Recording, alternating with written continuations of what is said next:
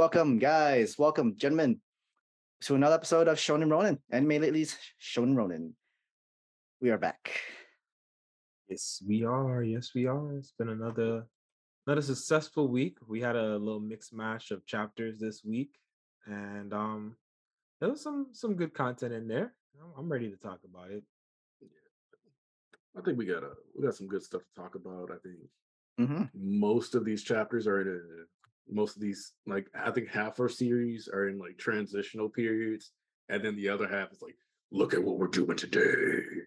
Yeah. So Do you think they like they plan around that? Do you think like because we know some of these mangakas are like friends. Do you think they're like, I'm about to bring back in someone important. I don't know if you want to do that this week or wait for during next PLW week. and Shibuya, Gege and Hori were sharing brain cells randomly.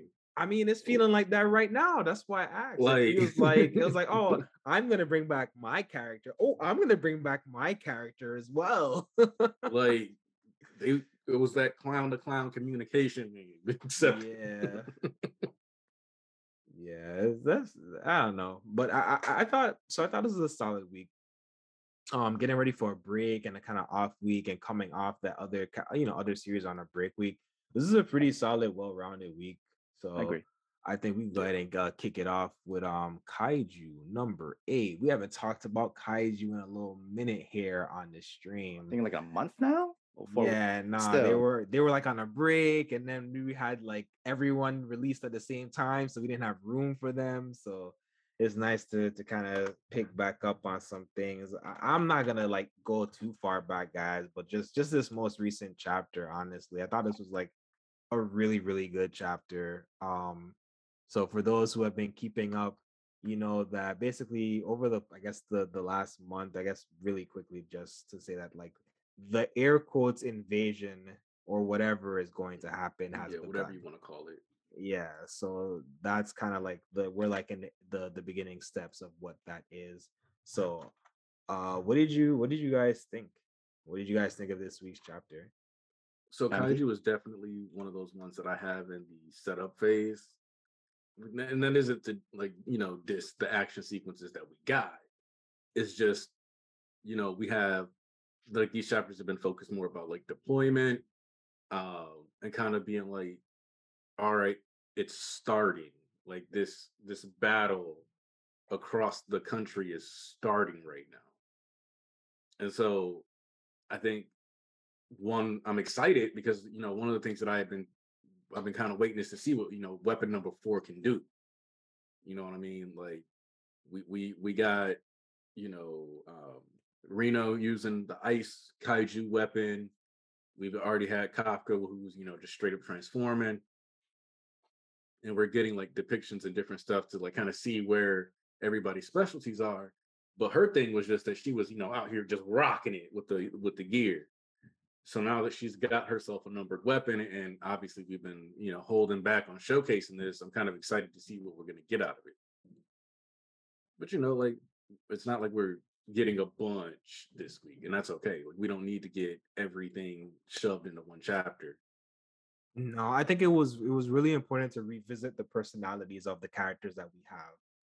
They let us know where they're going to start the fight, as far as the location, as far as which squad is going to be taking kind of like the forefront of like steering the next course of actions.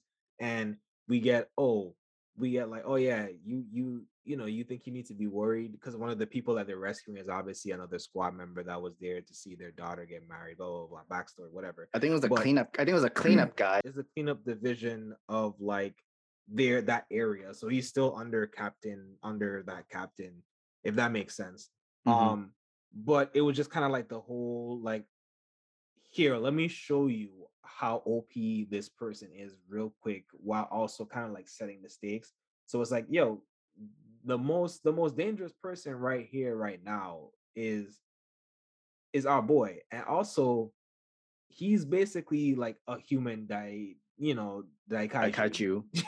That's basically like, that was an important, I think, setup to kind of give us a certain like perspective for what we're dealing with. And then it was like, okay, at that same token, this area has people on like 7 different people on Fortitude 7. this area has this swarm of people, this area is dealing with this. We can't, and it's not just like we as the audience knew, okay, this is happening everywhere, but we're also getting like the real world field perspective of like, hey, this is happening everywhere. Like you responded to this and you requested backup. Okay, you can't get backup, which I feel like was good for us as the audience, but then it's also okay, also we weren't expecting backup to begin with. Like this, and like I said, it just set it was a very solid tone set. This whole chapter, super simple, single point, refocus where we are and let us know what the tone of like the next couple chapters are gonna be. And I was very content with that. And we got to see our girl decked up in her gear, the homage to her mom, everyone kind of like looking on to her. We know that she's had time to train up and everything. So this is setting up for a big reveal that we've been basically waiting for like 10 chapters for ever since we found out the things that maybe 10 or 15 chapters, found out that, you know, her mom was the previous user and that she was going to inherit it, and, you know, everything even further back, because, you know, the dad passed away. Like there's been so much anticipation to see her elevate to another level, because she's just always been good for the sake of being good ever since we met her. Like even though she's trained and stuff, she's always already been ahead of the bunch. So to see her finally get in that form where she's basically, in my eyes, captain tier. She's obviously like the buster weapon of the group. Just like, yeah, you know what to do. Send out that, you know. So like I said, I thought this was just like you said, it wasn't a lot to it, but it was a lot that we got from it as far as like a setup is concerned. So yeah, I definitely agree with you guys. Both chapters were a setup, but it also brings up the event where, like, you know, time of peace is technically over, and like you choose a wedding day to like, yeah, no, we're invading again, and this literally a whole disrespect. Oh man, there's your special day. Nope, you have a whole giant kaiju in front of your face, eating your friends and family literally all around this entire event. It was all strategic from kaiju number 9. He's literally playing chess and attacking everywhere all at once, the same way our boy All For One had been doing during that war arc too. And like, at least number 9 took his time and didn't wait until like they go to him. He has all his minions and his, I guess, grunts and army of kaijus just attacking everywhere all at once, and he knew specifically that the squad are low man, like low in squad, but they at least have soldiers who are able to use weapons, kaiju weapons in general, to be a one-man army for each and every one of them and stuff like that. And I kind of think that the fact that, you know, we also haven't seen, you know, what Vice Captain is up to, the one, you know, who was training Kafka and the swordsman or whatever. We have a lot of potential for this. And if you think about it, we got quite a few individual kaiju who seem to be a bit more intelligent, emphasized, you know, that like popped up and vanished.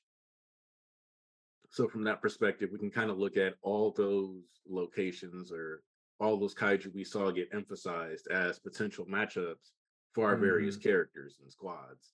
So as we see some of them, you know, get cycled up and we figure out where they are, it'll be like, oh, well, the kaiju that hid itself as a girl is in Sendai, which we might have covered where it actually is, but I don't remember off the top of my head right now. So she's going to go fight, you know, the girl.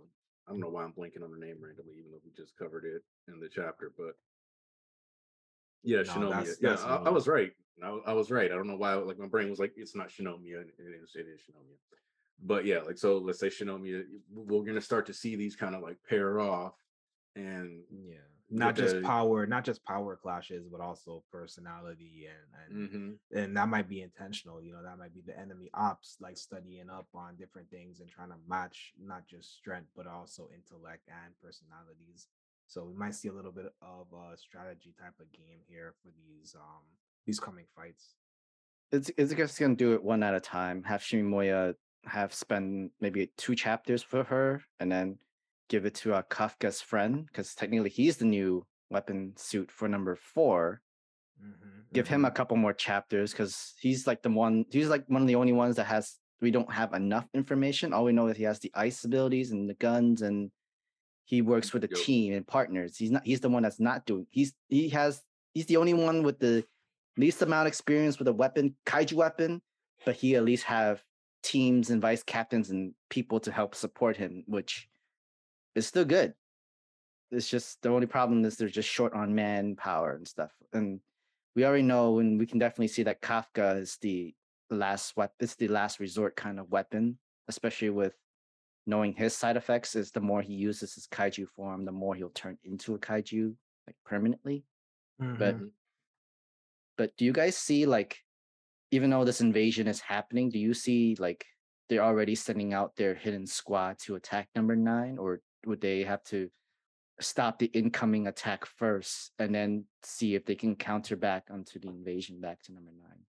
Yeah, I kind of wondered about this. I'd love to hear your thoughts too, Aniki, because it seems like they're setting up this. They made a very intentional point to let us know, like, hey, they're attacking like major government facilities, transportation facilities, all these different things.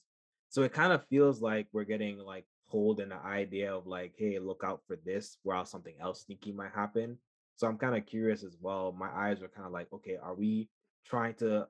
We kind of still don't know the enemy's objective. Like even from the enemy standpoint, from the hero standpoint, like we don't really know their objective. Which I thought we were kind of gonna get like a spiel from them, from their type, to kind of see it from their eyes, but we still haven't. So it's interesting to kind of continue progressing. But yeah, I what do think you think? I think we kind of have to get a section where we focus on what the kaiju are doing, because they have these waves of fodder, and to a certain degree, that it's kind of expected the kaiju are going to be more ruthless, right? So from that angle, we're going to see, like, we have people just wiping out whole platoons more or less of kaiju in less than a second, and doing it with weapons made of their bodies. And then you remember, Vice Captain is going to be using a kaiju weapon that's still alive technically, where we know that they're going to want certain things out of them, or maybe want certain weapons back. So it's kind of like, all right, it's only a matter of time before they start planning around this. And of course, we know that these suits cause strain on the users. So it's kind of going to burn through some of their energy, some of their stamina. And then that's when I think the big steppers are really going to start making their moves. You know what I mean? So I think we get to see them kind of do the send in the pawns, or as Magneto said back in like what, X3. Oh, the pawns go first, and then they all got shot up with the anti-X gene medicine and stuff like that. So I think that's kind of the direction that we're trying to set up here. So, it'll be good to see them kind of deal with an actually organized front. And I think that's kind of where it's going to be about how efficiently the fodder is on both sides is utilized, because the better the humans utilize their fodder, the better chance they stand at surviving against these heavier hitting kaiju, especially when them sacrificing fodder isn't nearly as detrimental or dangerous, because it's still going to take more resources from the humans to kill the fodder on the kaiju side. Yeah. So if I'm not mistaken, the three pairs that we kind of know of, from the OG squad or whatever, including the vice captain, are on different teams. So I'm wondering if they're still on different teams, or if some of that power has been like kind of centralized. What do you think, Sam? You think we're gonna get to see the whole crew get together at this point, or is it gonna be a while again before we see our 4 rookies and the vice captain and everybody in the same space again? I think we're gonna have to. It's this entire mission is about it's divide and conquered at this moment, because it's like they're hitting everywhere all at once, and you can't have the entire team stay in one place at one area. So the one thing they need to do is separate their powerhouses into each division branches of where the most destruction possible is, especially when they're targeting resources and their supplies and everything. And that's something that you cannot give up in general. You don't know how long it's gonna take, because when you have 64 days was planned, or 62, 64, whatever, how many times was used. Both sides were training. as well as not knowing what the other person was going to move in general or and that sort of when, stuff. or necessarily how much information the other side truly had. As well as low recruitment too. Remember, they had to increase the age, like literally from the start, they had to increase the age limit of joining the army in order to continue fighting. They are very low man, not enough fighters, not enough soldiers. Yet this entire squad platoon were mainly trained for this purpose to be the best of the best of the best division of the entire defense squad in general. Don't it's clear that people are getting a little tired of the kaiju, and they're kind of like, yeah, I don't know if I want to get involved in all that. It's a little, I might die. Yeah, I think as far as my closing thoughts, I think the idea is that our main cast, the ones that we know are like the elite fighters, should all be at I would say maybe like a 4 to 8 to 8.5 level is what I'm expecting, like as a baseline minimum. I feel like they should all be around that fighting point where they could fight a daikaiju on their own. Of like I said, at least, I would say at least an 8.5 if we really want to be like formidable and be able to like have some type of fairness to what's going to be going on. Like I think they need to at least be at that level, bare minimum. Yeah, no, they are going to have to really be putting in that work to get that. It's like if they aren't on that level, I don't see them having any hope really. And it's not a knock on the game or a game or nothing. It's just it kind of is what it is. You know what I mean? Like y'all got to be able to really deal with the nonsense that's coming at you, or it's just down bad, tragic. Like these are monstrous stakes here, and either you have to be up to that level, or there's no way they're succeeding. I think that's really all we can really say about that. It's just that we're not going to be seeing Kafka in like maybe 3 months. I would say. I say I think by this October we'll see Shimimoya and the Kafka's friend, the ice dude weapon, and then maybe we'll have Kafka next month or next following, or else we have the vice captain and the captain together, which I don't mind that because I feel like it's been a while since we've seen them both show out with the dual weapon of swords and literally her and her tiger and just sniping the entire weapon or using her Dragnot. Yeah, I'd be surprised if we even see the Dragnot. But I think they're gonna stay in pairs. I don't think we get Reno right now because Reno should be in another division with what was the other kid that looks like Tetsu? I don't remember their name. That pair should be over there with the other captain. I think that's like a whole different, like they're in a whole different area. So I don't think he's gonna show up right now. So I think you're right, though. I think you guys are right. I think it's just gonna be isolated for a while. So that should still be interesting. I'm still interested in seeing how everything pans out. I feel like we covered what we can. Like I said, half of our series that we're talking today are setups, like a good chunk of setups, and then the other thing.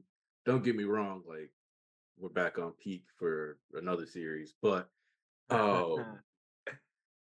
yeah, like we got real whatever back. So, but like especially in this case, it's like this is like the beginning of an arc. So it's like there's not a whole lot we can talk about here, but we need lore. Okay. That's really it. We need lore in order for us to like talk more about and besides like just battle, different ways of how they fight and what's their new special attack kind of thing. We kind of need more lore information. Because right now we're at this juncture where Kaiju number 8 is basically like, have you seen a Kaiju series before? All right, I don't need to tell you anything. Like that's kind of it's based on your interpretation kind of thing of everything. So it's like if you're familiar with Kaiju lore or you've encountered Kaiju series, then I ain't got nothing to tell you. It's like that. I don't know how else to describe it. Like, I mean, there wasn't really much. There wasn't many that was actually good lore, besides like Godzilla and stuff like that. But still, like, there's not like many. But we have to wait. Give it a shot.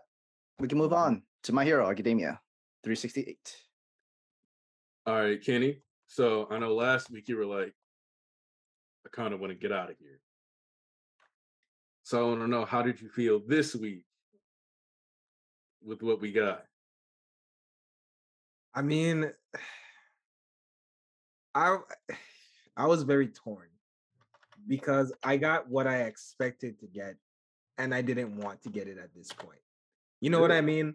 Like, so I wanted Deku there sooner, and I've been very vocal about that. I feel like we should have already kind of got into where we were, but remember when I said the stakes needed to be properly set? Like, I feel like we've now overcooked the meat, and it's just like, you've got 5 minutes or else. I'm like, what?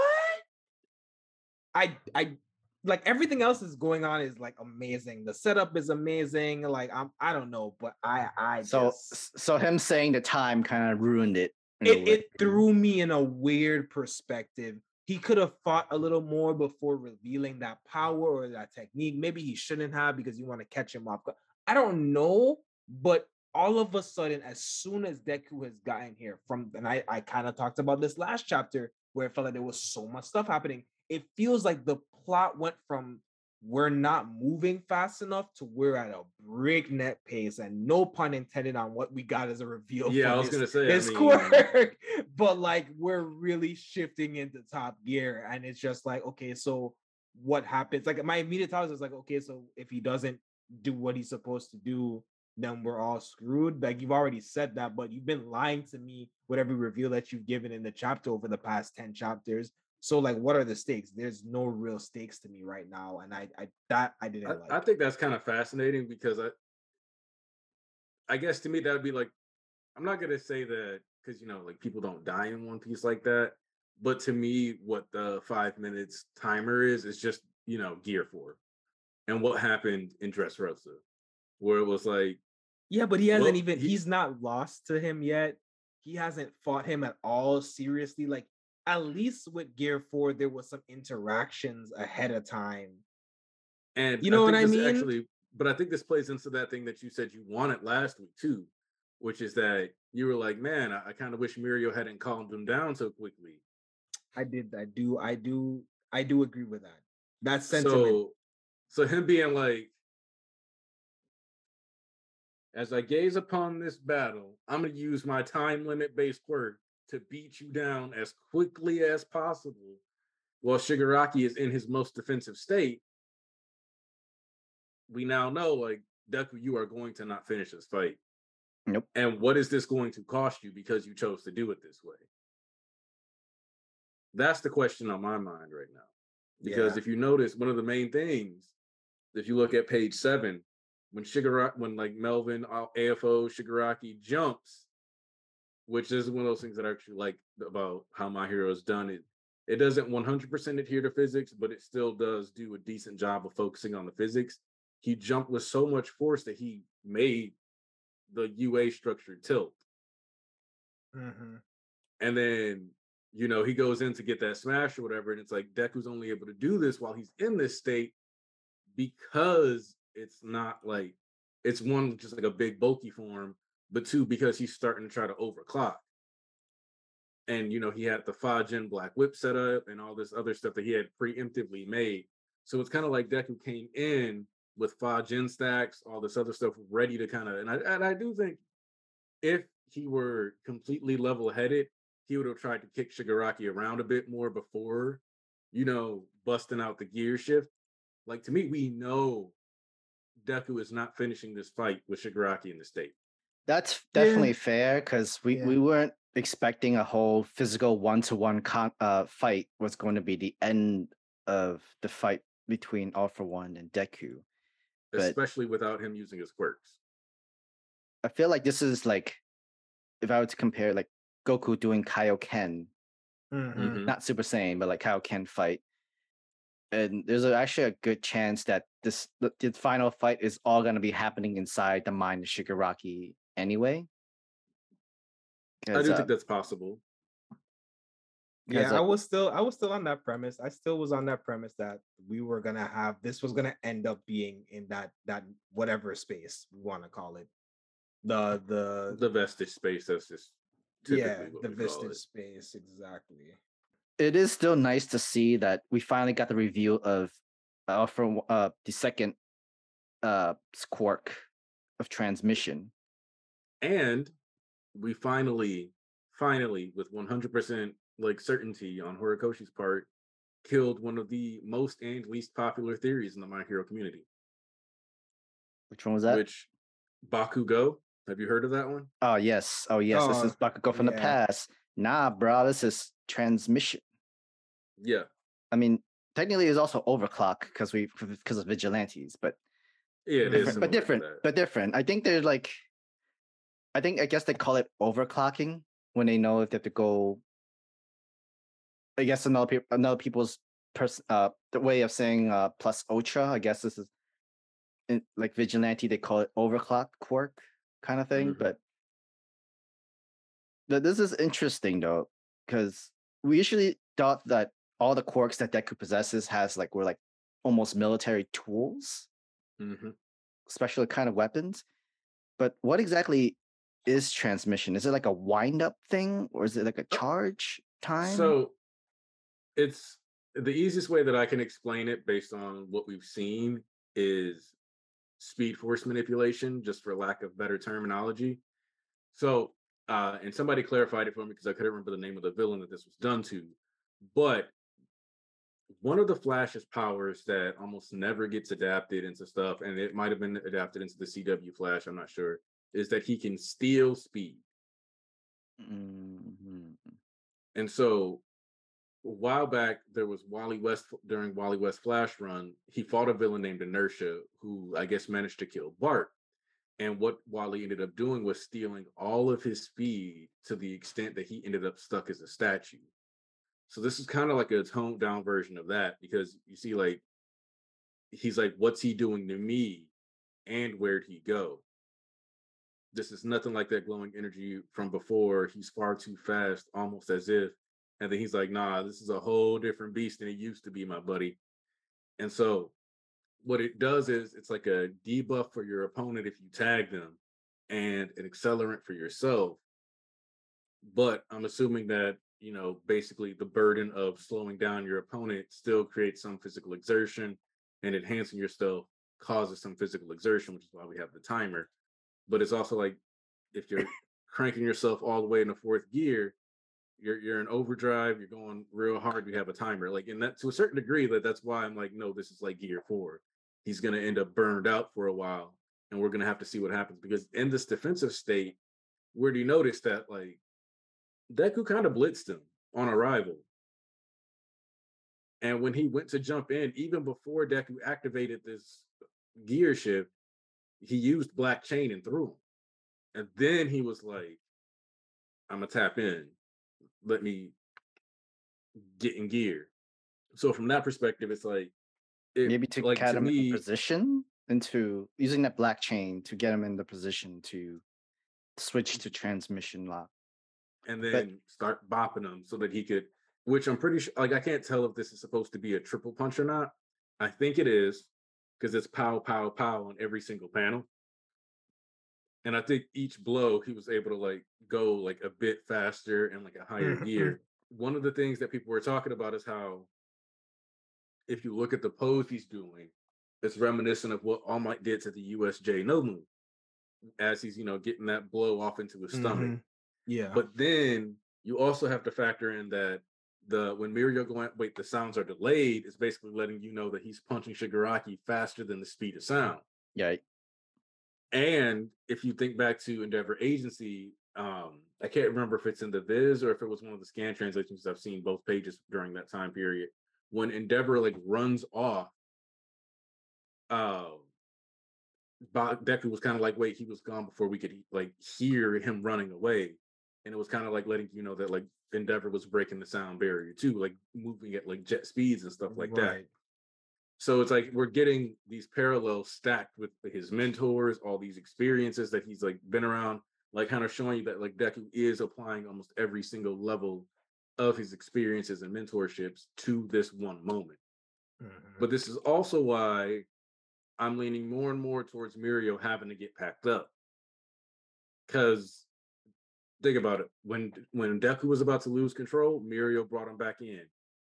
when Deku was ready to be like, oh, well, I guess Shigaraki was right, or All For One is right. It's just him.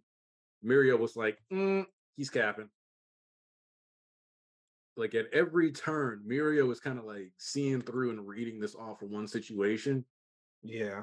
He's keeping Deku's head level, performing the same exact function that Gran Torino's performing for All Might back in Kamino. All Might, yep. Mm-hmm. So we got a lot of basically everything that the series has been about kind of following into this chapter, which I think is the real reason why it feels like a lot. Because everything about the series has been building up to these conflicts.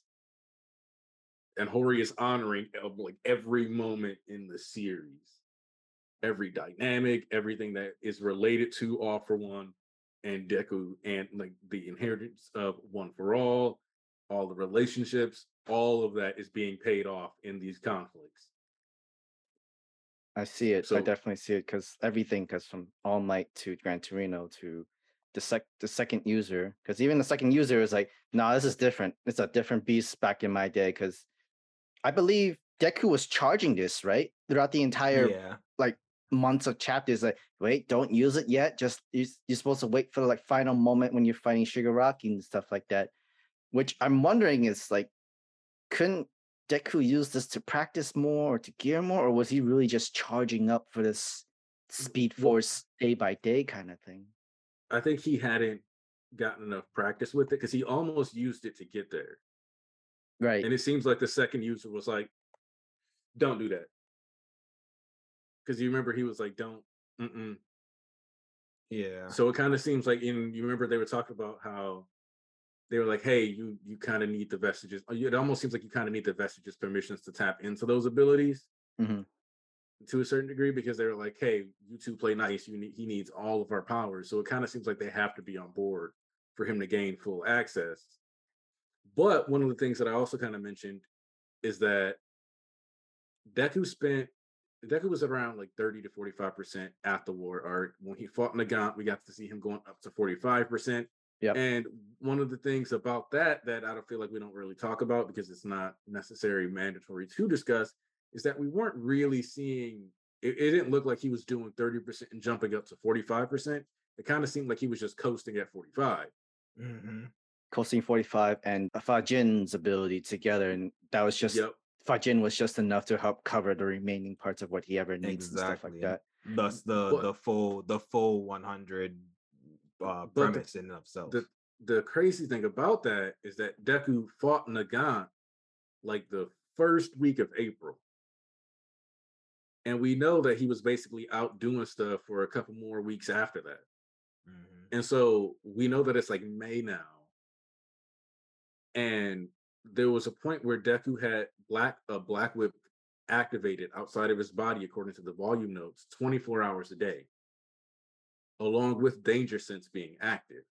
Yep. So Deku was getting a lot of One For All practice. If you were during that time period. If I remember correctly, it was like every 10 to 15% he gets a new quirk to learn to practice. Because after Danger Sense, it was Float, and then after Float, it was it Fujin? Yeah. He got Float and Danger Sense both during the war. Black Whip activated a little while after Overhaul Arc, where Overhaul Arc is when he was hitting 20%. Once we got to like that 45%, it was like, oh, he can use Float, Black Whip, Danger Sense. Yeah, and assuming we get another 15% for these other two, then arguably we got him up to 75% here with Fajin. And then he unleashes transmissions so that could be boosting him up another series of percentages in of itself, potentially.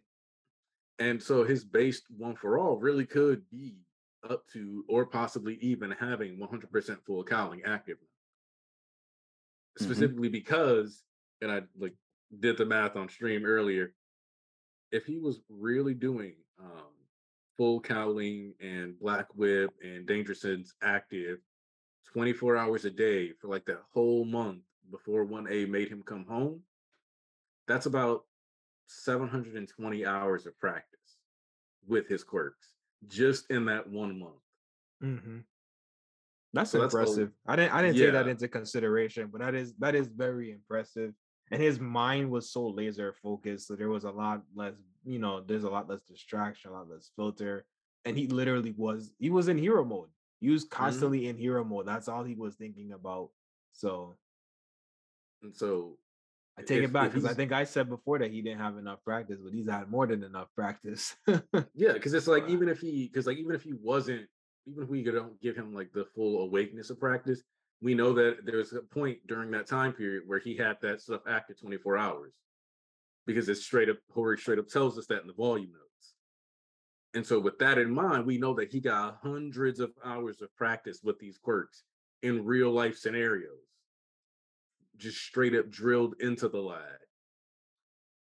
So if he can use 100% full Cowley now, I know some people will be mad because we didn't spend a bunch of time in the Deku Black arc and do like an extra 20 chapters, but for me that would have actually kind of dragged on, because it just would have been him fighting a bunch of random assassins for the sake I think of we could have fighting a assumed bunch of random assassins. Yeah, no, we could have assumed that his full calling was at a way higher, just between everything. Like, we should just be assuming he's been using it. We know that that's like his core to his whole foundation as a hero. So like, I think having that assumption there isn't bad. There's a lot of other things that could have been assumed that would have been more annoying off camera, but I think this is fair. Is fair. Hori also gave the example of the muscular man thing. Yeah, I'm just using like 15 or 20%, and that's really it. And that's as much as you can predict from literally from how 100% can look. Technically, the 100% example, the best we can got from was when All Might really injured All for One at 100%. But now, like, Deku is supposed to be stronger because he has all the other quirks and vestige into his abilities, into his everything. Yeah, and then there's also the fact that we still have to also understand that, again, and I think the even pointing out the full month of conditioning is that his physical body has to be at a level to handle the quirks as well. So he's been beefing himself up, and he's had time. Another important part of like working out and stuff is having that rest time. So when class 1A forced him to have rest time, that's even more strength that's built up in theory. Because he had time to rest and thus settle in with those things and heal up and recover and all of these different things. So it an exponential jump isn't even like, oh, this was so random and out of place. It's really now it's just kind of like, okay, well, we get to see the fruits of what it took for him to operate at a constant 100 plus percentage all of this time, and having the time to reset, heal, be proactive, do your research. He's already had a fight for, when we already saw the difference in scaling, just even in the Toga interaction. Like, we already knew that he was not in the same league as everyone else. So that was just like good to see. We saw how strong Bakugo was, which, I mean, that was a precursor to everything that happened here. So we know that Deku has to be on that level or higher. Obviously, the more so leaning to higher. So it's just kind of like, yeah, what do you expect? I feel like, it's good writing. I don't know what people could possibly be upset about with this. I think it's all paced well for it to be good writing and everything. Do you guys think that we're gonna have one more chapter of Deku versus Shigaraki, or are we gonna finally transition now? So this is where things get kind of fun, because of what happened with the first episode of the anime yesterday. Yep. We adapted chapters 268 I think it's 258 to 226, through 260. So we got 3 chapters adapted. And based on the titles of the episodes, because there was a leak, if you want, I can send it over and you guys can like kind of peek at it. But basically, we're expected to continuously adapt 3 chapters per episode for at least the entirety of the first 4. That makes sense. Based off of the fights, that makes sense. And if we maintain that pace, and then for the last 2 episodes of the season, do 4 episode or 4 chapter clips, we can get through the entire Star and Stripe fight for the last 2 episodes, just like we did with season 4 with the Endeavor fight. That'd be great. Because remember I said that a while back. I was like, I feel like we can get Dark Deku into this arc. I don't feel like there wasn't so much content that we had to be like, it feels like a lot of content, but when you start talking about, again, adaptation, it didn't feel like there was so much content that we wouldn't be able to catch up very close to it, which would make sense because We know that this is basically the end of the series for the manga. It would give us enough time to turn around, finish putting out the manga, and basically have a final season ready for whatever the next season would actually be. Which would be a very fitting. Be very fitting. We could also squeeze in another movie in between there. I'd love to get a Stars and Stripes movie, honestly, with her being a focal point of the movie, even. So, and to back you up on like the structure of this, if we go all the way up to the end of Star and Stripe, or at least chapter 334 specifically, what we just got is 368. Mm-hmm. So that's 34 chapters between there and now, and then we have 24 more weeks of episodes. That's going to be at least another 20 chapters.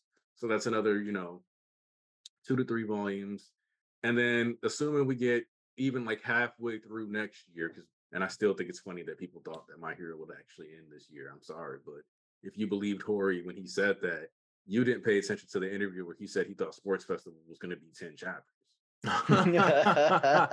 Like, and it's just that simple. You just missed that information. Yeah. And the second you go, oh, he said that, and what's even funnier is that specifically he said that in an interview with Kishimoto, where Kishimoto was straight up like, anything you expect to write as a mangaka, you might as well double it. Like, was basically straight up told, yeah, no, forget your expectations. There's going to be more than that.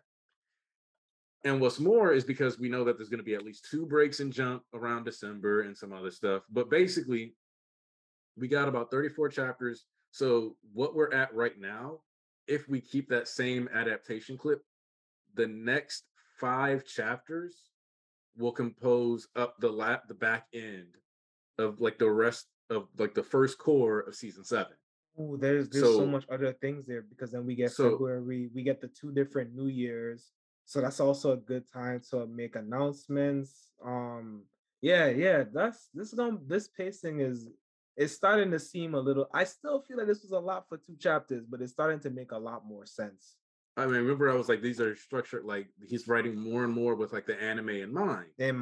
Yeah, because he is indeed writing with the anime in mind. And then again, I just looked at the tweet. Yeah, that's starting to pan out, because there was definitely parts of this coming arc and parts of previous interactions that will come up that did feel very structured. And now I'm thinking about it and I'm like, yep, this, like, even the Nagant fight it's the whole thing is structured like an episode. It's structured like 2-3 episodes, or possibly 1 or 2 episodes. So that's interesting. This might actually end up being the best season of My Hero Academia for me. This current season. Oh, season 6. I already knew that. I knew that like season 4. I knew that this was gonna be my favorite season, but like it's really looking like it might be my favorite season. So first off, this core is hands down just based off what it looks like. The previews had stuff that was a little further in the season. I trust My Hero to always knock out the first core. First core of season 2, Sports Festival. Everybody still loves Sports Festival. I think Sports Festival is a little overrated as an arc goes, but people love that first core of season 2. First core of season 3. Remember what that is? Forced training into kidnapping. Yeah, the forced training. Yep. First core of season 4. Overhaul. Remember what first core of season 5 looked like? That's the training again with the classes. Joint training, but the funny thing is, I like joint training. I didn't like the rest of it. I thought the rest of it wasn't adapted well enough. But yeah, consistent. So it's the second core where things can get kind of shaky, and that comes down to production schedules and stuff like that. So this first core of the war arc is going to be insane, and I think that. But that might be the payoff. That might be the payoff for us having that lackluster second core of the previous season, season 5. The payoff might be that we get fired for the first and the second core in season 6. And you got to remember, we don't have as long as no COVID, anything like that pops in, because we objectively, a bunch of anime studios did have some disruptions during season 5, and Bones was one of them. And that's why season 5 ended up having stuff being worked on during EA and My Villain Academia episodes, where some of them episodes, I think specifically Toga vs. Curious, was being worked on like up to the day before it dropped. Because production cycle got destroyed by COVID. And they had to like change how they were doing stuff and make it where the VAs were getting to record at home and all kinds of other stuff that they normally weren't doing before. So there were a lot of different changes made to how the anime was being structured that for some reason just didn't make it into online discourse about the season. Mostly because, if we just talk about the facts, it's like, oh, people were struggling to get things done properly. And that, because it's one thing, if you can run around and say like Bones had an anti-NBA agenda, which I'll say that the production committee or like Shueisha might have had some issues with NBA. And I can say that confidently because I retweeted one of the CyberConnect CEOs a while back during My Villain Academia, where he was talking about, oh, it's kind of taboo and Shonen Jump to show the growth of a villain this way, woo. And then you fast forward, and all of a sudden, My Villain Academia is restructured. Obviously, a decision that was more likely made by the production committee or Shueisha or whatever. And then you have all this weird stuff being adapted. So during that time period, I retweeted him again. I quote tweeted him again. And I brought up like, hey, if you look back to this, this is part of what's happening. You got to remember that these bigwigs have a lot more say than you think the studios do, and you guys refuse to acknowledge that. And people didn't want to acknowledge that aspect of this because they want to pretend like this isn't a business and it's just simply an art project. And it's not. Nope. Right. And you want to know what happened? That tweet got deleted. Yes. Not wiped off the face of the internet. Not Anarchy out here exposing the conspiracies. The Illuminati didn't like that. I hope you got the screenshot proof. So the Mangeki Nadi didn't like that, bro. I mean, once it's out there, it's stuck there forever. Somebody most likely have a screenshot or something about that. Oh, I'm pretty sure if I go through my media long enough, I can find a screenshot of that tweet. But the fact that he deleted that tweet during season 5's airing, to me is one of the biggest red flags. Or was made to delete the tweet. even worse. If you really think about it. Oh, I'm sorry. I wasn't supposed to this. I'm about to break my NDA. You didn't have an NDA. You just screwed yourself from that moment. Nope. Oh man. So no, that's crazy. And you know what? To be fair, I really did not give the appropriate reprieve to studios dealing with the pandemic for that year of anime. And we talk about that being a rough year for anime, but it's like we really do neglect the fact that they were also, as we were existing through the pandemic and still constantly putting out content for us week after week after week, regardless of what was going on most of the time. So that doesn't give Seven Deadly Sins any reprieve for anything that they did. But that was wild. That was a game of hot potato. I'm not giving everybody a pass, but I just wanted to say that I did not give enough credit to the fact that there was a lot of work going on despite all of that. Seven Deadly Sins was a weird game of hot potato where a studio was kind of like, yeah, I don't actually have time to do this, so take this. I'm not gonna hold you. I think Bleach was gonna be delayed regardless. I think Bleach's delay had more to do with having a lineup for One Piece and Boruto in a certain level of coexistence, and also tying into Black Clover coming off the air. I think Bleach's delay was going to happen regardless. I think the pandemic gave them a convenient excuse. That's where Albert. That was the point in the chat that like Bleach was also delayed a whole year. But I had always been of the opinion that I felt like we probably weren't going to get Bleach when they had initially announced. I mean, Bleach was the too big to fail plan, and they definitely do not want to risk any chances of it failing, especially during COVID. I remember there were many animes that were delayed because of COVID, and there's like no episodes in there. And then so much anime conflict, because I think Japan, what they do is for every season on anime, they at least plan like up to 2 air days and seasons. And if you can't match, and you have like at least 2 days where you can have it delay, or if it's not able to happen, or conflict or animation. Because I remember 86 has that issue. And we end up having that last 2 episodes this year when it wasn't really a whole season later, basically. And it was just literally just 2 episodes left us all on a cliffhanger ending. and literally made a lot of people not care much anymore by the time like it's ready to re-air the day. It was a good ending. It was a good ending. Go back and watch if you haven't gone back and watched it. It was a good ending. But yeah, it's tough. It's tough. I just, like I said, I wanted to give reprieve like while we're talking about it. Like, just honestly, I just honestly didn't, like, I knew, but like I didn't give as much care to it. But I really am appreciative of just the fact that we were even able to have a fairly consistent stream of multiple animes throughout the past 3 years, honestly. Like, especially since I think most of these workers were working from home during that time too, with the limited animation supplies that they have. Some of them are locked in the studio away from them homes because they had to be quarantined, so they weren't allowed to even go back to their homes. So they were better off basically just staying in the office and working, which is crazy in and of itself. Yeah, there's no overtime for people who ask. Nope, there isn't. No overtime, no extra pay. All these people are literally living in the studio, and just like for the next couple of months, but they were still able to give us content every single week. Hey, yo, Aniki, send a plate. Hey, my lady was cooking for me while I was streaming. Blessing. Mm-hmm. But yeah, we got swing back. Is there anything else that we want to wrap up here with My Hero? No, just know that more than likely we got, in my opinion, at least like 30, 40 chapters to come. And actually, this might be also a good.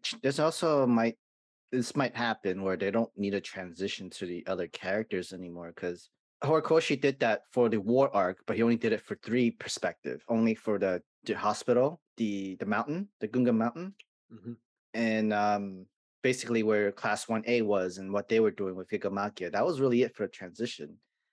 I don't think there's gonna be much transition either, since we already had the Endeavor and Hawks versus All for One. This Deku finally makes it to the fight against Shigaraki, and then the first one was technically the I'm gonna say it was with the Toga moment where she stole them. That was Ochako. They don't really need to transition to any side anymore. So my personal stance on it is that they don't need to transfer to some of those battlegrounds for the students. They need to transfer to those battlegrounds for the villains. So, for example, we need to transfer towards Spinner's area because we know that he's trying to break out, I think, Kurogiri. And so we kind of need to see, and Spinner's the one leading the metahumans, or the metahumans. So we kind of need to see some of that stuff, talk about those plot lines, maybe, especially because I think Shoji's in the area. So we kind of need that mutant discussion between those two, or between some of these characters. I think we do need to talk about Aoyama. We got to transition back over there. I think it's almost mandatory that we cover and transition to where Giganto Machia is. 1, because of the threat that he presents. 2, because the guy dubbed Gas Mask God is there. And Gas Mask God is the man who killed Midnight, whose corpse was discovered by, Mina and Kirishima, who are both there. So you got that moment that we kind of, so there's certain things that, and then they might off-screen it though. Like, I'm afraid Horikoshi might off-screen those moments. That I don't see getting off-screen. I think with the focus being where it is now, I'm guessing that we're gonna end on Toga. That's kind of like my guess. Like, I think we end the series in wherever Toga's perspective is, because if we're handling Shigaraki sooner rather than later, then to me, that's the final piece of the equation. And again, like we like to remind y'all, this is a story about what it means to be a hero. This is the idea of being a hero. It's the idea about saving everyone, not just who you think. So I think even with that regards, I definitely have to go back to Spinner, because there's also the heroes who don't look like humans. I think that's like a big thing that needs to be addressed in a series. I think that's not something that's going to get slighted over. Definitely go back to Toga, like you said. To me, those are at least 2 key points that have to, if I had to make a solid prediction, I don't think this series finishes until like deep into 2024, possibly even 2025, if we're even close enough by then. I think we've got at least 80 chapters left. There is a lot to explore that Horikoshi can go into, and I think the fans and people would enjoy it more. Mm-hmm. I mean, you can wrap it up. You can always wrap it up. Don't get me wrong. We've seen series get wrapped up before, but what My Hero is, I don't see. It'd be a wasted opportunity. I don't see them. Yeah, I don't see them doing that because that's exactly what I was gonna say. It would be a waste. It would be an absolutely catastrophic waste of marketing, of merch, of potential. Again, like I said, they could at least squeeze another movie in there. We can get some OVA for the spin-off series. There's so much content that we could put out over the span of 3 years versus, all right, let's just finish it just for the sake of finishing it and move on. We're still waiting. I'm still waiting for Vigilante's adaptation, honestly. And my personal stance is that because we have this, like I said, I expect the Shigaraki fight to be in phases. So I look at it as we're in phase 2 of this fight. I think we got at least 2 more phases after this phase. And because of that, I kind of see this as if we have 2 more phases after this phase, and the transitional period between those phases is when we get to go around the horn and go see some of these other locations. Because you got to remember, Dabi is active again. Yeah, I figured Dabi be the first one. I feel like he'll be the first person that we transition to for villain side in a way. So, or it might continue. It might continue in the pattern. So you might go back to Toga, go back to Dabi, come back to this fight, and then maybe because there's been an order so far. So I mean, I left out Spinner in that equation, but like we might just go back through the same exact format that we did before, or the reverse of the format. But I at this point, it doesn't matter. I think the biggest there's also the old body of All For One in its like last stand moment too, which, and that's why I said we could go backwards, because really we would go backwards. We would go to Endeavor and All For One's old body, then we would go back to Dabi, then continue just kind of like progressing back and then come full circle with everything. I think that would be pretty cool. Just because that's where our minds are as far as like what's fresh in our minds. Because it's like, yeah, certain things are really far away. So to jump back to literally the first fight of the series might be a little much right now. But to go back and be like, all right, we're just going to start slowly progressing back to some of the other stuff. And we know that these things aren't necessarily happening one after another or one before another. There's some overlap. So seeing how the overlap, there's going to be some subtle things that are kind of like, okay, well, this is also going to be connected to something that's happening with the fight with Deku and Shigaraki. Something might happen at Dabi's fight, which causes Todoroki to end up at the location. I think there might be some more powers being assembled, even to just kind of deal with the encompassing fact of what this is. And then to the same point, I still agree with you on that notion. I think it's definitely 4 to 5 phases for this the wave of what All For One is, what Shigaraki is, and how we end up dealing with that. And ultimately, again, the point of we're gonna save Shigaraki. I don't know if everyone realizes this, but like we're gonna save Shigaraki. That doesn't mean Shigaraki lives, but we're going to save Shigaraki before this series is done. Yeah, we'll save. I don't know, but I can't say for everyone else, but Shigaraki is definitely, to me, Shigaraki is gonna get saved. I don't know if Toga gets saved. I was hoping that she might, but like I actually see some good premise for her to never get saved. I see some good premise for ending this series, and Toga's just completely like, look, I see what you're trying to do, and this is where I exist, and this is how the world's gonna always be. And there's some grandstanding for that would actually make this a real chef kiss end of a series. But we'll see where things go. I don't want to jump too far in that direction, but I'm excited. Like I said, now I'm glad we had this talk. Every week we talk about stuff, and I get a little bit more excited about My Hero Academia. Like I guess just a little bit more excited about what this series is ultimately going to be. And a lot of people have slept on My Hero, and I think reasonably so, slept on My Hero Academia, and it's probably time for you all to wake up.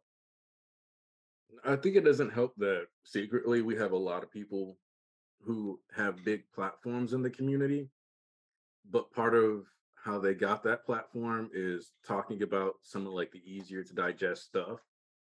So like the biggest voices don't always have the most in-depth looks, partially because people aren't always looking for in-depth content for real anyway. Like people will say they are, but really they just kind of like to look for confirmation biases or really long ways to say this is raw. So there's a bit of that too that I think really applies to My Hero because My Hero has such a large anime-only fan base that I think that it's kind of like the opposite of the One Piece fandom, where I think that One Piece fans sometimes like overblow things, like where we talk about the people will be like, you guys think this is a silly pirate manga? And I'm like, Oda is basically telling you every other interview that people like how to try to put him to the fire for it. No, dude, like this is a silly pirate manga. He's a big kid. Oda's a big kid. Like, Oda's a big kid. He wants to kids. teach lessons to kids. He wants kids to be able to have serious, like, you know, he has how his we own talk kids about that want like, to teach this stuff you know too. how we talk about how the Lion King has, you know, gives people an opportunity to have the conversation about that with their kids. That's what Oda does with his writing. He creates the opportunity to have serious points of inflection and reflection that kids could digest in a way that's still playable and funny, but very much so still undertones of things that are serious. Like One Piece is gonna be around for a long time. We're gonna respect One Piece way more in the future than we do right now because of just like certain things, you know. I say another 5 years. Because like my thing is that, like for example, I say it like this: Oda will tell you slavery is bad, but he's not gonna necessarily, like, he hasn't in 1,000 chapters made Luffy be like, I'm gonna find anybody who has a slave and whoop them. Because like he wants you to understand these things are bad, but he isn't actually trying to build a story around let me go stop all the bad things in the world. It's very incidental. And if he was trying to make it that, like, make that point, he would have at some point had Luffy help one of his friends and then had Luffy have to go back and be like, hey dog, you stepping out of line. But we avoid that because it's like, it's about, like, as you said, Alves, freedom and dreams. It's supposed to be fun. It's supposed to talk about this stuff because it's an antithesis to freedom, but it's not supposed to be about that dark stuff. And there's nothing wrong with that. I think people enjoy having something fun and exciting to just read that will sometimes acknowledge that stuff, be clear to say, like, no, I do think this is bad, but it's still primarily more about the adventure and the having fun. There's nothing wrong with that. Exactly. It wouldn't fit Luffy because he's been written to not be a hero. Because he's been written to not be a hero as a character, we don't have to go through and do that stuff with him. We don't have to make those social commentary points through Luffy as the vehicle. That's why the Revolutionary Army was written into the story. Otherwise, we could have just had Luffy handle all of it, and like his whole armada could have just taken on the world. He could have just been the revolutionary. Yeah, exactly. It would have been too boring if it's actually, it would be boring if it was all declared that Luffy is the hero and everything like that. No, he's a pirate doing what pirates do, and it's like, you know, stealing gold, fighting people. He's a pirate living the pirate life, trying to dream pirate dreams. Like, it's fine. Yeah. And like sometimes the people we have to fight are not good people. I mean, it makes total sense. And like they're being cruel. They've done some injustice stuff, and we know that it's morally wrong, and Oda shows that in all the backstories, and we at least know where they come from that point. But it's still like wrong, morally wrong, even from the upbringing and everything like that. But and you know, I think he also intentionally or unintentionally points out that like history's being told by the winners. Yeah, and it's kind of this thing where you get to see the multiple perspectives, but at the end of the day, it's who's in charge and who has the power. That's kind of writing the history for you. And you know, we talked about that even last week, or just like we talked about or 2 chapters back, we were talking about just like, you heard nothing. You didn't intercept anything. Actually, this island never existed. Well, excuse me, you know, but this is the reality of like One Piece's world, right? Where it's just kind of like, again, we said like it's important to have those different perspectives, it's important to have the revolutionary, because this is the truth. Some people see certain things as people being the good guy and the bad guys. There's some people, you know, who looked at Hitler as a hero to them. Yeah. From their perspective in their world and where they lived and that time, to them, he was that person. Bring it to even modern times. There are still people who are racist because they still align with things that they think are right.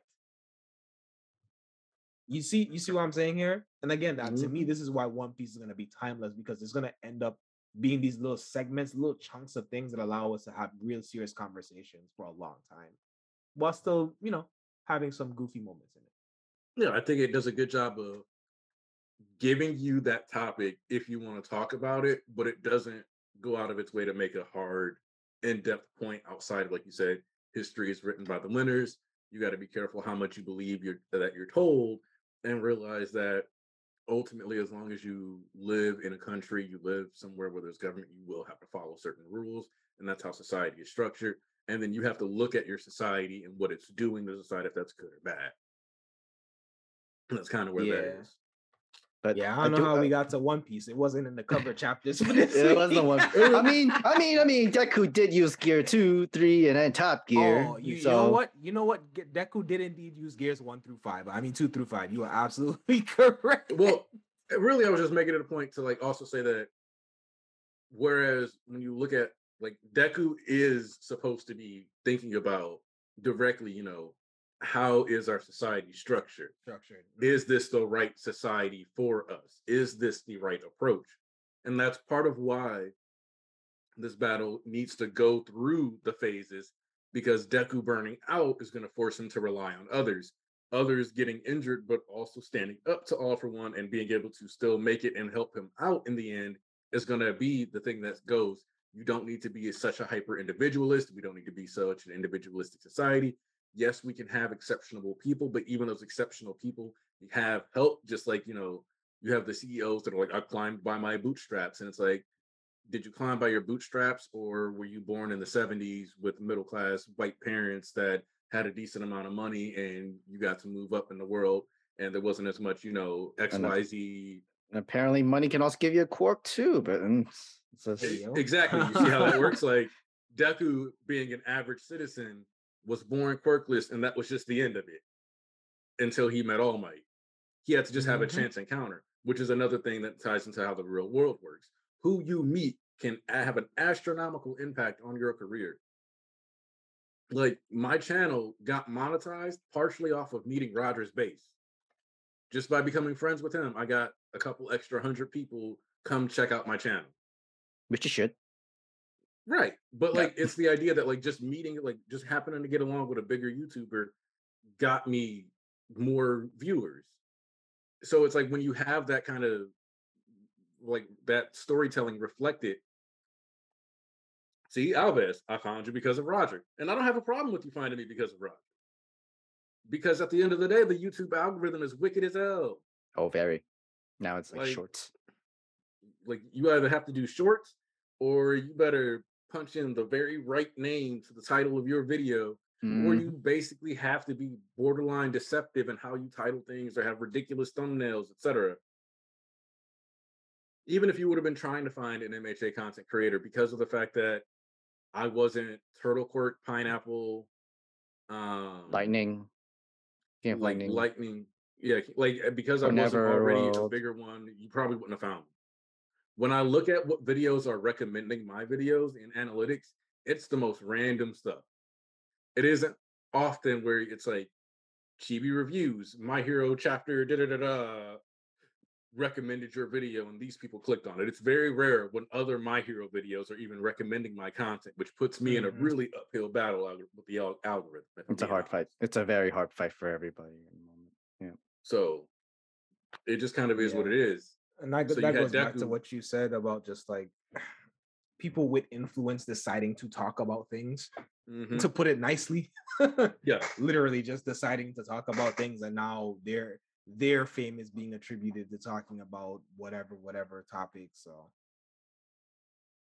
to end our My Hero. So it seems like Luffy Joy Boy is the vestige for Deku, really? The gears. That's confirmed. You guys do remember the first art piece Horikoshi ever did that got into Shonen Jump, don't you? Yes, I do. Yes. It was like something not involving heroes, but I remember it was something else. It was it was it wasn't sketch, in heroes. His sketch of the crew. It was his sketch of Smoker that he drew before he was even out of high school, I'm pretty sure. that Oda put in a volume. Oh, you talking about from the other side? Yeah, like one of the first things Hori got in Jump or in a Shonen Jump product was an old drawing of Smoker. Let's see if I can find it just to send it in. Shout out to Oda letting the fan art originals back in the day. Yeah. Yes.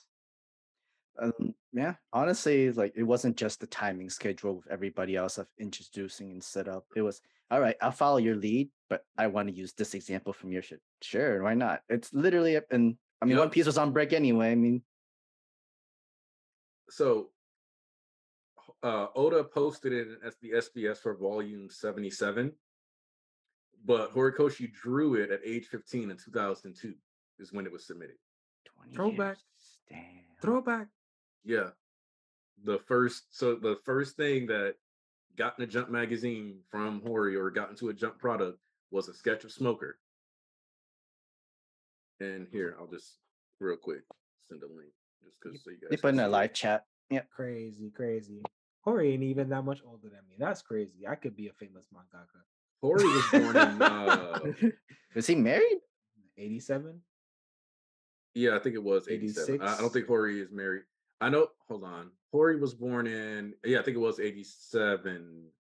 Because specifically, I remember looking into when like one of the biggest terrorist attacks happened in Japan history, and the coincidence is that I was 8 when 9/11 happened, and Horikoshi was 8 when that attack happened. So I think it's I think it's 87. Jesus. Yeah, no, that matches up. If he's 35 now, or he's about to be, he's around there. That matching, more or less. I think if I remember in the interview, he said like if My Hero didn't succeed, he was going to retire and quit, right? Yeah, he that was because it was going to be his third try. Yeah, kind of. Shout out to Omer Shinrikyo. Oh yeah, the Holy Trinity video I did that was about how Shigaraki was representative of the a perversion of the Trinity from Christian theology and 3 beings in one, and then Shigaraki ended up being 3 beings in one. Yeah, that was nice. I do think that aged very well. Fine wine, which actually might be really good right now. But, you know, that's so crazy.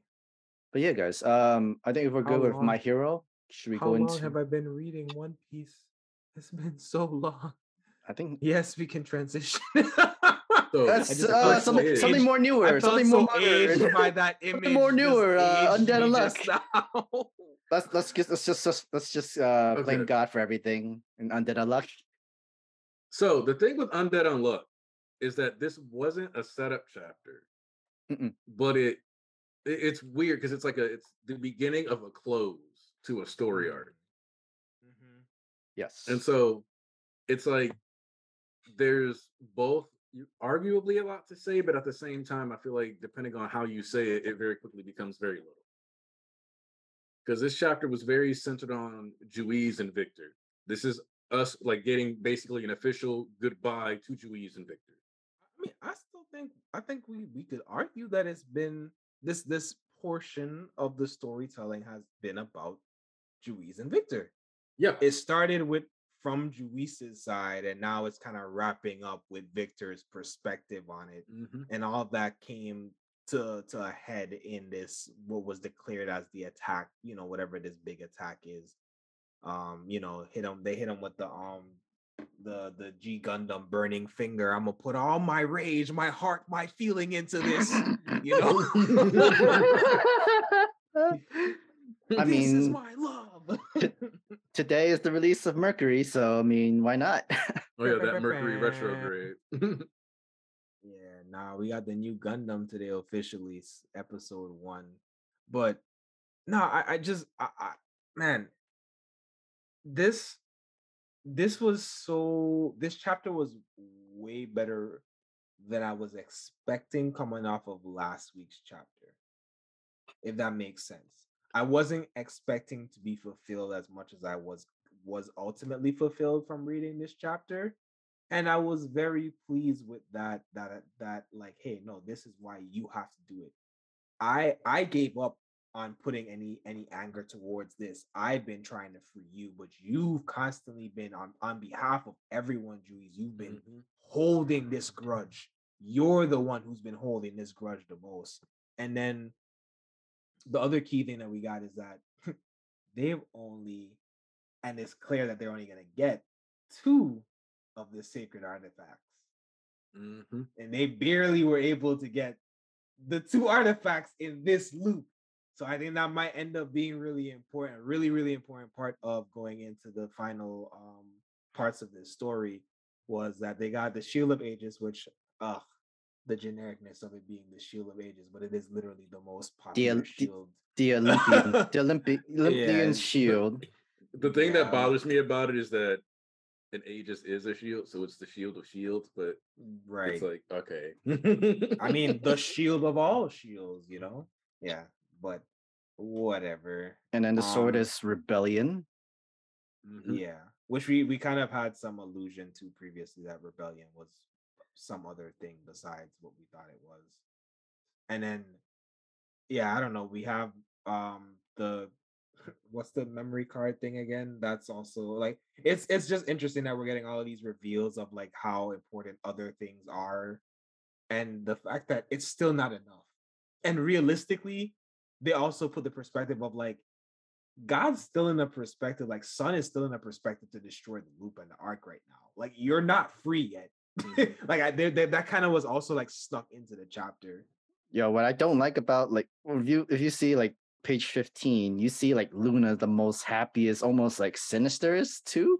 Yo, Fuka was like looking at it like, yo, why you acting creepy at this very moment? Like I know because it's like at one moment you think you could almost, this is like Tozuka being like, do not get it twisted.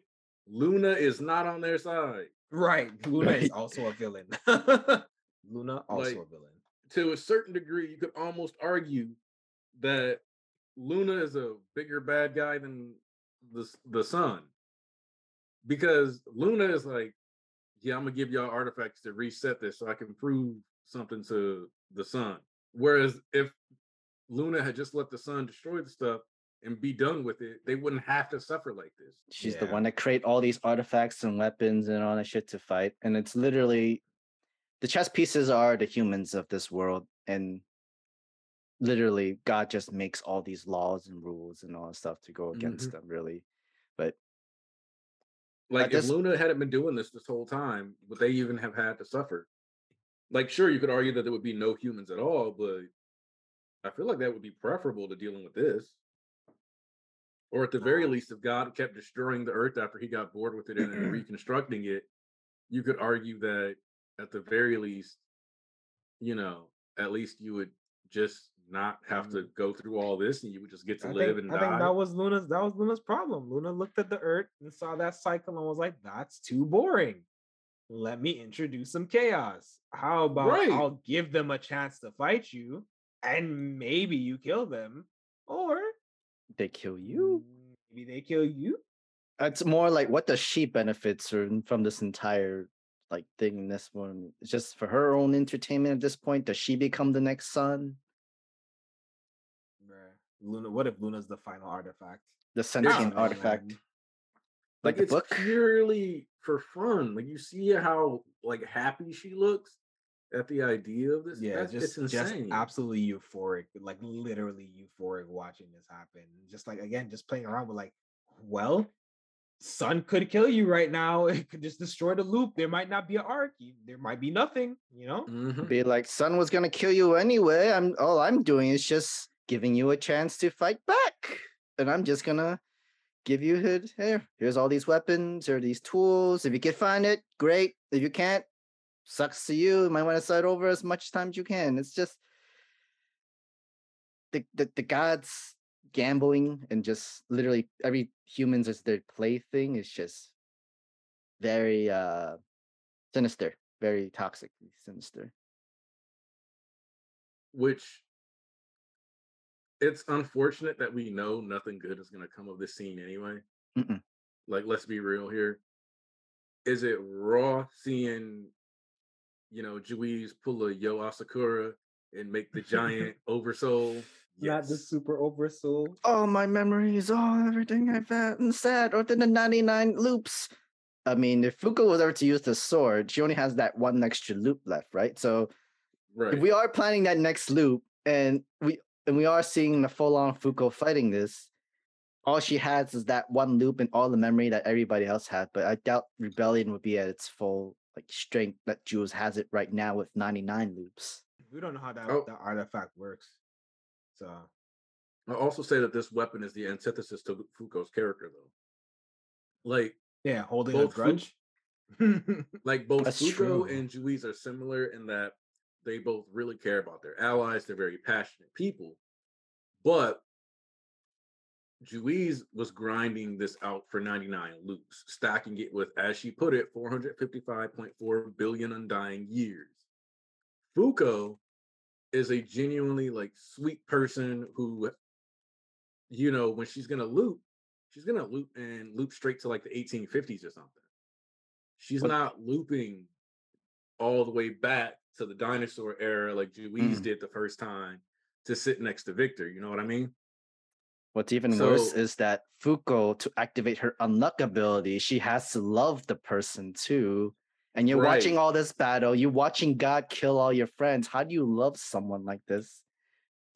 To have the unluck ability. Besides, you can love Andy and give him all the unluck and then put that onto God. But I don't think that is ever going to stop or kill God. It needs to be Fuko loving God directly in order for God to die at this point, really. That's why the best I can see is a bittersweet ending for Undead Unluck, because I could easily see it coming down to an unluck bullet infused with Andy and him basically sacrificing his life to kill God by drawing whatever that miraculous stroke of unluck is to him while he's in God's body or something like that.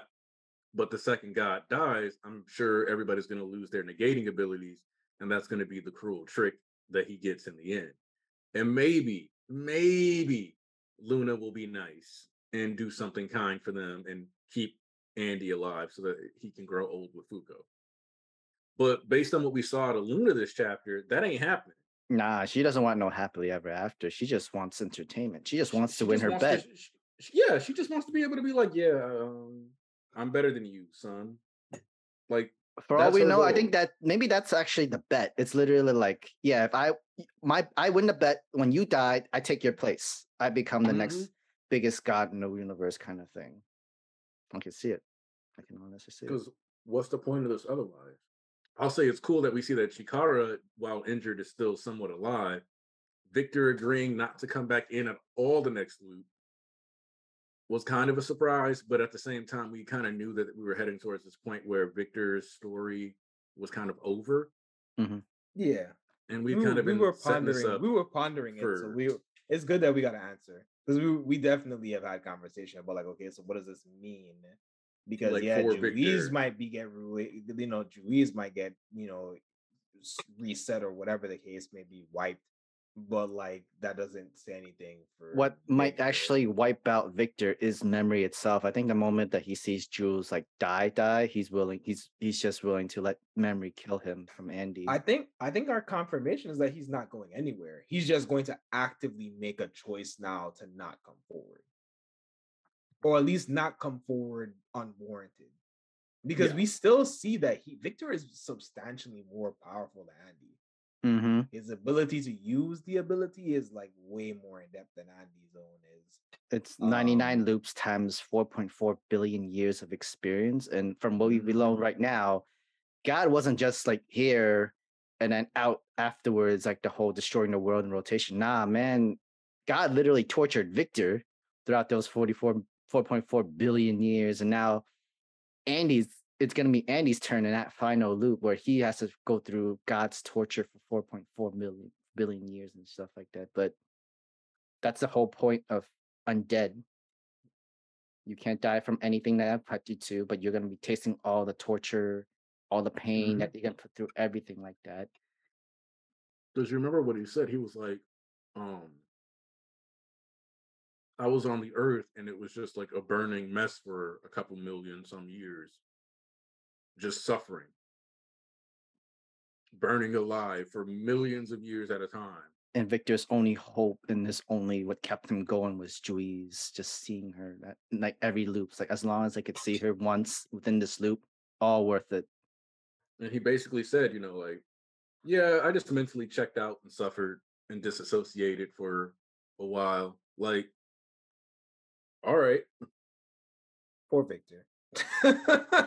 Like, seriously, poor Victor. At this point, yeah, and like you would think, and out of context of the reason why Victor wants to kill Juiz, it's more like stop having her torturing and then kill. It's just like he just doesn't want mercy. Yeah. It's a euthanasia at that point. Like, yeah, release her from the childish game that Sun and Moon is carrying on. Because, like, if you love somebody, you don't want them going through what Juiz went through with this stuff. You don't. Mm-hmm. But yeah, y'all got any other big points for this? Like, this was this is why I was like, this chapter is big, but at the same time, big and really, really not anything all at the same time. That's why I'm like, it's such a conclusion to these arcs that it's like, all right, it's time. It's time for this to end. Yeah, things are wrapping up here, eh? And like, she's still, I mean, not just the slash of the sword, it's also her injustice too. And we have to see if that affects God. That'll be interesting because we don't know if this is a version of justice to him or literally just fun. Because if it's just him having fun, it really might not apply.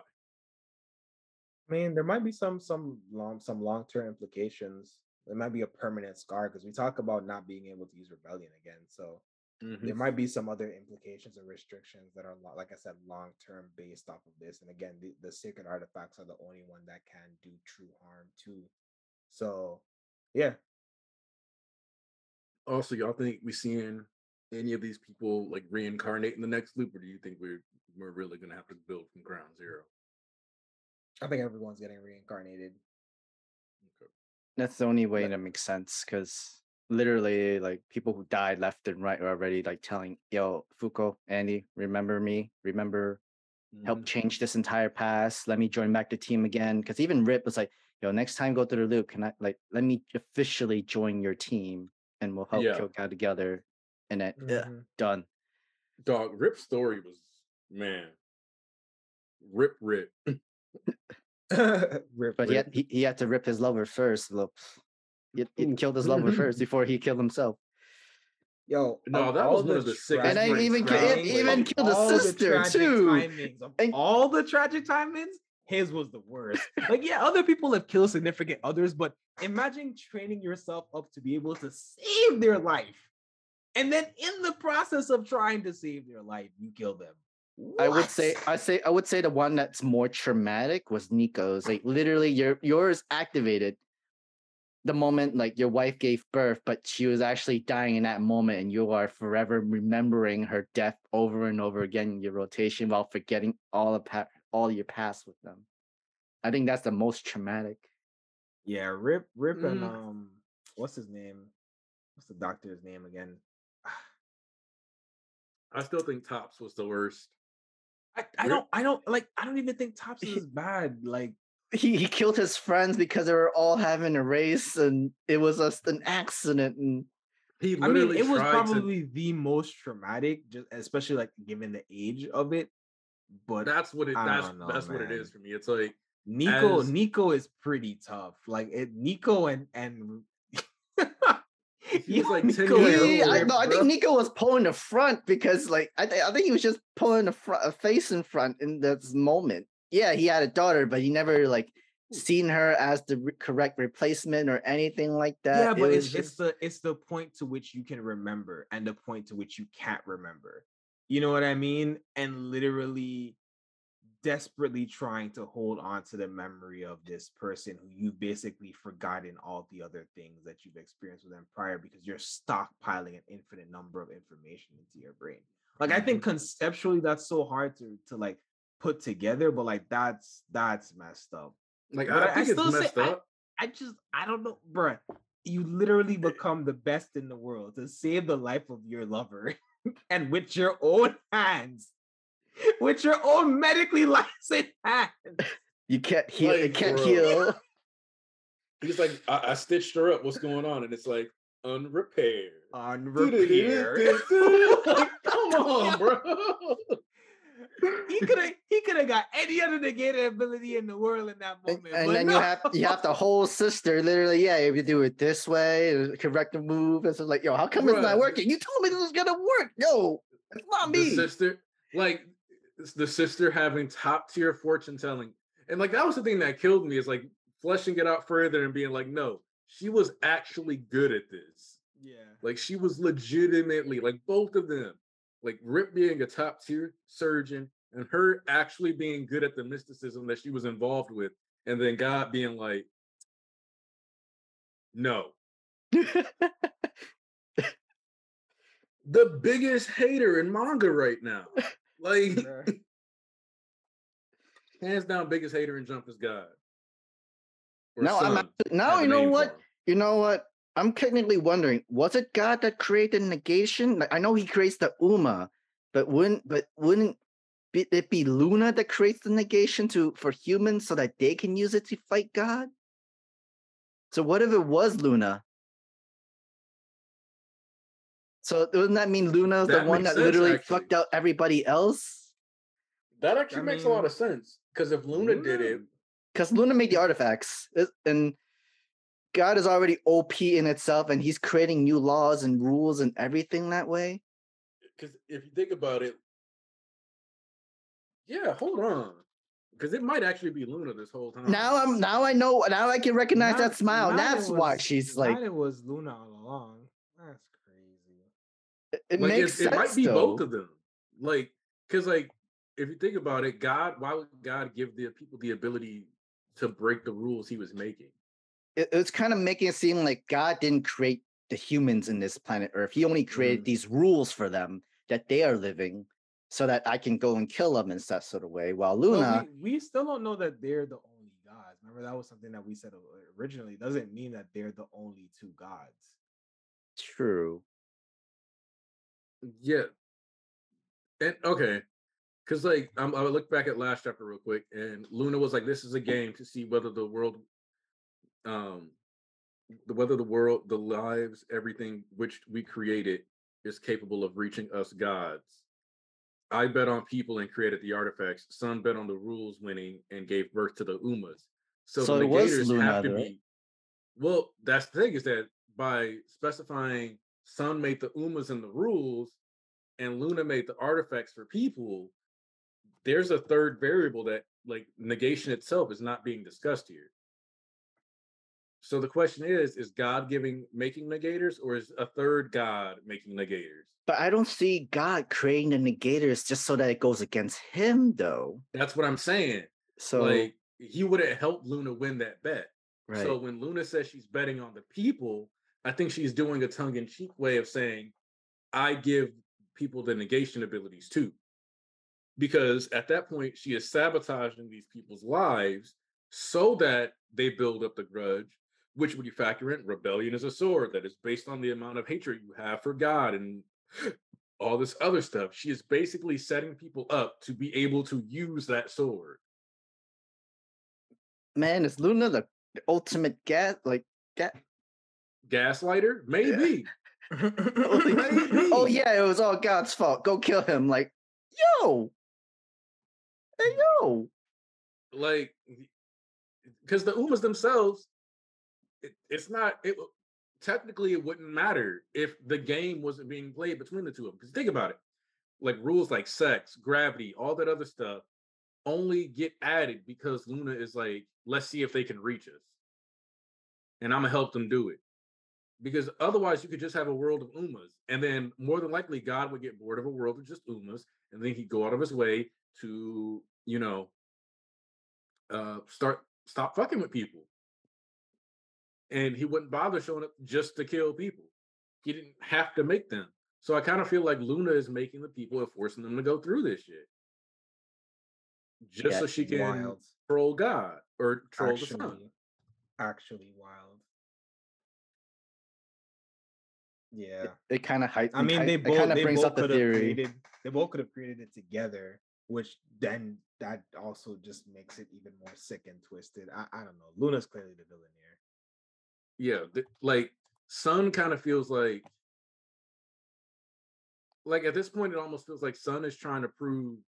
It's like, I think Kenny, you mentioned like, man, this better not be the Sun is mad because he couldn't get her when he wanted her type stuff. That's exactly what I was thinking again. It's starting to feel more and more like it's starting to feel more, like it's starting to feel more and more like that's the case, and that Sun is basically stuck playing this game and has like the promise to get some poontang at the end or something. I don't know, but it wouldn't be far off because, like I've said before, it's like the idea of romanticism and love and stuff is something that's such a key part of like this story. It would almost be a miss to not have that play into a higher level with a deity. So not some Lunusi. Like, go to sleep. That is like this is starting to feel like some Thanos shit. Yeah. And I don't mean movie Thanos. I mean comic Thanos. Yeah. Oh no, because comic Thanos, not ending the world for Mrs. Death. Bro, it's starting to feel like some comic Thanos. I'm gonna ruin all these people's lives just so I can get some lunacy.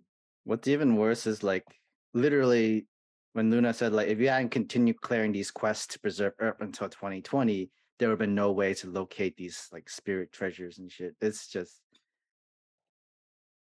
she knew what she was doing. She knew what she was doing. And Fuko sees it. Fuko's like, yo, hey, yo.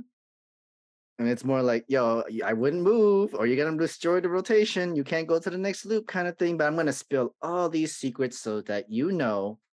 And then you could probably win in that next loop after all the information. But yeah, kill God. Let me be his replacement. But master manipulator over here kind of thing. Bro, she toxic. She read from the book of future. So you know what? We found a little extra to talk about in Undead Unluck before we wrapped it up. Can you say that, Kenny? Can you say that again, Kenny? You're mute. I said, yeah, we found a little bit of bonus content, but it's time to stop joking around and jump into this JJK. First off, we back on real sorcerer time. We got my boy Megumi back. The one that's not afraid to catch a body. It's been over a year too since we've seen Yuji too. And Sukuna technically. Actually, no, Sukuna even more than a year technically. I think the last time we saw Sukuna, he was laughing as Yuji got stabbed by Yuta. Yep, that was it. Like, Sukuna's a menace. He's always been a menace. A true menace. You know what? I blame him because we have a new chapters are coming out next Monday and not our usual Sunday. That makes sense. I blame him. Because like number 200, you're getting that on Monday instead. But people will spoil that shit on Wednesday still. Like, I'm about to say, you know it's gonna be spoiled by Tuesday night regardless. So one of the things though that I think is interesting about this is that, and this is me taking a small dub here. So there was a time period where if you Googled Mahogara, Megumi's 10th Shikigami, which we actually have one. I think we have one more Shikigami too to unlock besides Mahogara. But you would get a tweet of mine about him because I was the only person who was really really talking about him like that, like looking at the vision. And I got into an argument with somebody a couple weeks ago where I was talking about how it's kind of clear that Christian symbolism is being utilized for Mahogara and how he's got like the angel wheel on his back. Somebody was like, no, it's just the 10 shadows of Samsara. It has nothing to do with any of that stuff. And I'm like, nah, bro. Gege didn't add in the 10 shadows, or not the 10 shadows, but the inverted spear of destiny for no reason, while also having angel character archetypes and all this other stuff. He's setting up for what do you call it?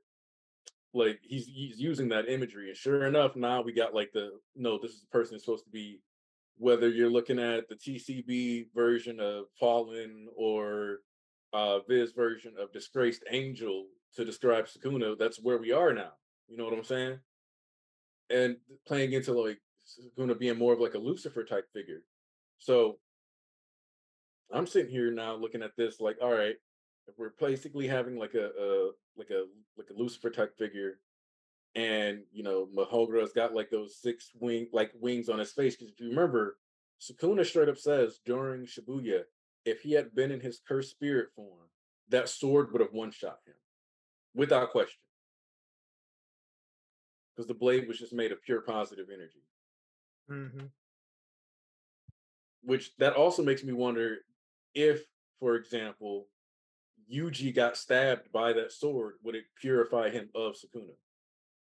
Maybe. I don't really exactly know how vessels and war and Right, like we got a target lot would of do questions with too. this now. I was just about to say, so ultimately, what we got is that we still don't know a lot about a lot of things, which I'm okay with because, like, I don't know. I don't particularly have an issue with the way this world is being produced. I think that it's fine that we're still getting things at this point because it keeps us engaged. My issue here is like, I don't know about anyone else. Like, I just knew the moment he was like, I need you to help me with one thing. I was like, I just already knew where that was going. Yeah, like it's always another thing too with Sukuna. It's like, hey, even the first two, hey, like, yeah, I'll bring it back to life, bring back your heart, you'll be moving again. But you gotta let me control, and you won't know for a good minute. And then Yuji had to fight with him inside his own mind and lost, but he doesn't remember it. But there's still that binding vow of Sukuna could just come out for one entire minute, or if he wanted to, but he can't kill people. Or actually, no. Yuji told him you can't kill anybody, but I don't know if Sukuna's like, fine, if you can, I won't kill anybody, but you have to let me out for a good minute. But then Yuji didn't agree to it. I think he can't even I think he's literally unable to even express anything. I think he's like fully suppressed for an entire minute. Like, you know how you could be inside and see what's kind of going on? Like, I don't think he gets that either. Like, I think it's just like whatever happens, which is crazy. Also, small thing that I do want to, we don't have to spend a lot of time talking about it, but just because it was the beginning of the chapter, I think it's hilarious that Noritoshi was basically named after Hitler because his mom, like, right? I was like, yo, mom, what the fuck? Just so he can, it's because she didn't know the whole, the forbidden name, hoping to kick you up. He was like, yo, mom, what do you... Yo, she was like, he's a good boy, right? Like, he turned out to be okay, right? What kind of twisted, toxic parent relationship? Even Maki was trying to relate to him. Yeah, I kind of killed my mom, but apparently she was still alive. Because, or I was like, she wasn't that bad because she killed Naoya, like. And for me, it's like, bruh, she was basically, but like, what I do like about this is that it means that Kamo can go home. Because, like, he ain't deserve any of the stuff that happened to him in relation to all this stuff. I did think that him being named that was going to lead to a reveal where Noritoshi Kamo was going to be the head of the Kamo clan. And I got it like half right with that because it ended up being like, he wasn't fully that, but he did control the conservative seat. And then he wiped out everybody who like was doing that stuff. So it's like, well, damn. All right. So he wasn't fully incorporated in the government, but then he did eventually get in there. So, all right. That's that. But at least Noritoshi's mom does want him back and like being involved in her family. At least that's nice. At least it's something. It's like, but all in all, it's like literally just talk to her, man. You don't exactly know her situation. I know like you came in the wrong time, never interacted with her, but you see her with a new family and stuff, which is very traumatizing and shocking. But at least Maki was like in her own way. Maybe if I talked to my mom instead of nearly killing her, we could have been on a better footing ground. Because Maki always thought that her mom always hated her, said she was the cursed child, should have never been born, and all that stuff like that. Honestly, that fucks with you. But if mom was willing to kill the head of the family because the men in that group was really shitty to all the women and to you included, maybe she's not entirely bad, but still bad, still shitty. But at least Maki knew, like, yeah, maybe I should have not killed her or stabbed her or whatever. Also, I'm very curious to see, since Angel can like move between colonies, We know Maki can move between colonies, even though Maki isn't a player. So it'll be interesting to see how how this all kind of plays out. Which Takabe and Yuji linking up, I feel a little bad for my boy because Takabe, Kurusu, or Hana and Yuji are all sharing their brain cells clearly. But I love it. I love it. And I know that's so irritating for Megumi all at the same time. So I just love that. I love that dynamic, honestly. I'm trying to figure. So there's like a debate between which translation is better on the side of because like some people are like because of that fallen one versus disgraced one. But this aspect of translating it as the destined one for how she referred to him, it makes me wonder if we're about to find out a lot more about the Ten Shadows technique throughout this story beat because of how important Megumi has been and how much he's been emphasized by Sukuna from jump. So to me, there seems to be something extra special about Megumi that we do not know, and it feels like did Sukuna try to get the wheel from Mahogura? Yes, but I think it's even more than that. Didn't he toss it back to him too? Is like he wasn't there for collecting it. He just gave it back to Megumi because he couldn't keep it. I think because it started dissolving. Because it was an incomplete ritual anyway.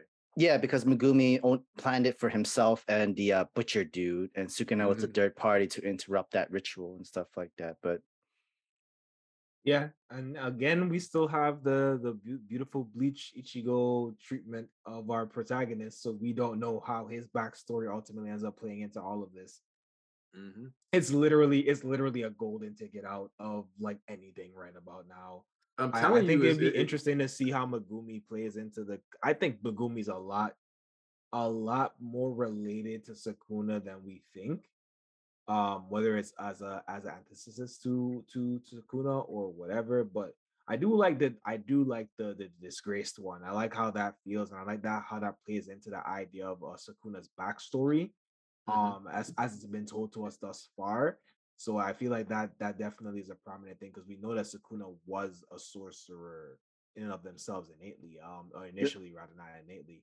So there's a good chance that a Zenin it's because he met the ancestor Zenin, and that's what I'm like. There could be a big power play here. I hate to use the reference, but it could be a whole Naruto, the original brothers, the antithesis kind of thing, where just like this was always meant to be, and this is why the Zenins and the Gojos and whatever has been passed on for just this point of this meetup or whatever the case may be. But I do want to ask, do you guys really think that it's gonna be this straightforward to get Gojo back? Because even Megumi is like Fort Wall, almost Fort everything Wall seems so convenient. Everything seems too convenient. Smoothly. That's what the whole Sukuna being like, I'm the disgraced one, so don't just say nothing. Because they've got Sukuna, which means that the deal is now kill Yuji and I'll help you.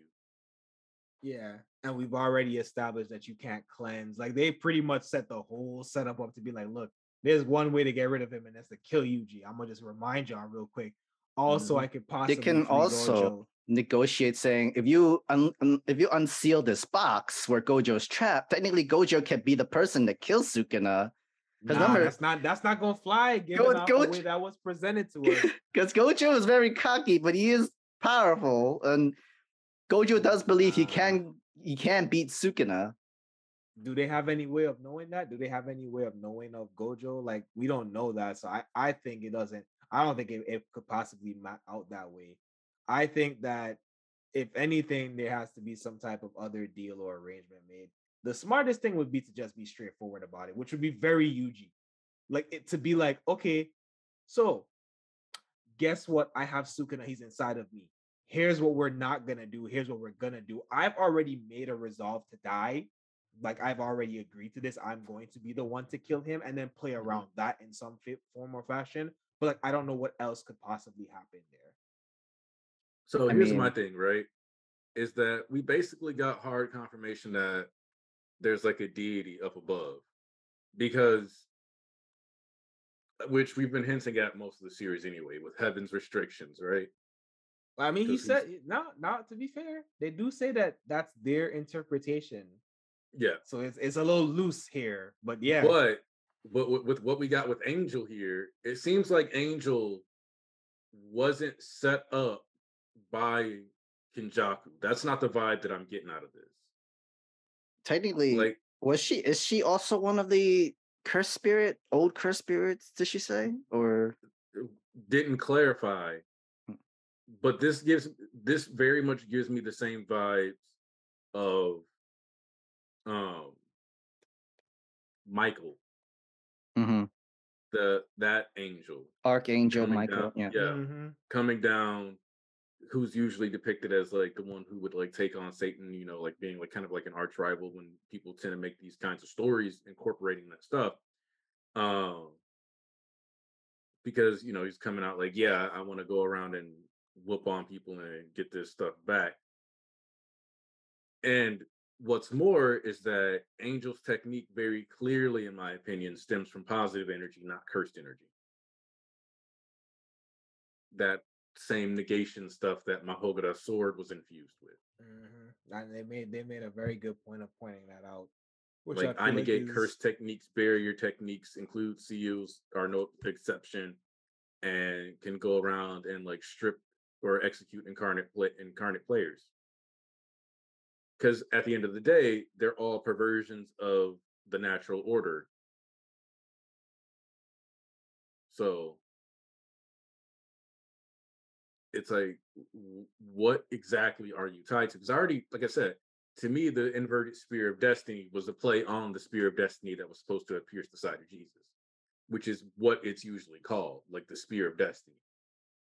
So having that basically be a holy artifact that could diffuse curse techniques makes sense now. It was basically a free exorcism tool. Mm-hmm. So how much of this stuff are we really going to dive into? And are we going to start tapping into the secondary energy system that's kind of being hinted at in the background, but not truly touched on? Because when this angel decided to live in conjunction with Hana, and I think I saw somebody mention star plasma vessels and how it might just be that certain people are star plasma vessels, and that means that they're candidates for hosting other spirits or hosting, angels, stuff like that, and their bodies can take it. So I don't know what you guys are thinking about this, but I'm thinking we're gonna get an explanation on Yuji's physiology, and I do think it's gonna stem from more or less the body that Kenjaku took over to give birth to Yuji being one that was attached to a clan of some sort that had the ability or was more in touch with like holy power, that kind of stuff. You know what I mean? I mean, yeah, of course. The ideal thing here is that somehow Itadori is also a Gojo and a Zenin all at the same time. I think I'm this was not as fun a chapter for me. And I'm not saying it was a bad chapter. It just was kind of very straightforward in a very mundane kind of way. It also still gives you a lot of questions, though. Like, yeah, I think that's what like not irritates me, but I think that's what kind of like makes me less enthused, because it's like you just gave me more questions. I came out of the whole Maki situation fight with questions. It kind of felt like you threw and jumped some things in there. And again, like I don't think it's bad for storytelling purposes, but now I'm just kind of like I have to wait. I'm just still in this kind of like I have to wait, and I feel like I've been here for a while, much like My Hero Academia. I feel like I've been here for a while of like, well, what's the next thing? Like, what are you really trying to set up here? I guess is the question. And I guess we do get that intro again, like we kind of talked about previously. We do get that kind of intro of like, oh well, this is a transition. It's like the end of one thing, the beginning of another. But I'm just still here, like, I think I noticed a little bit more about the vessels, original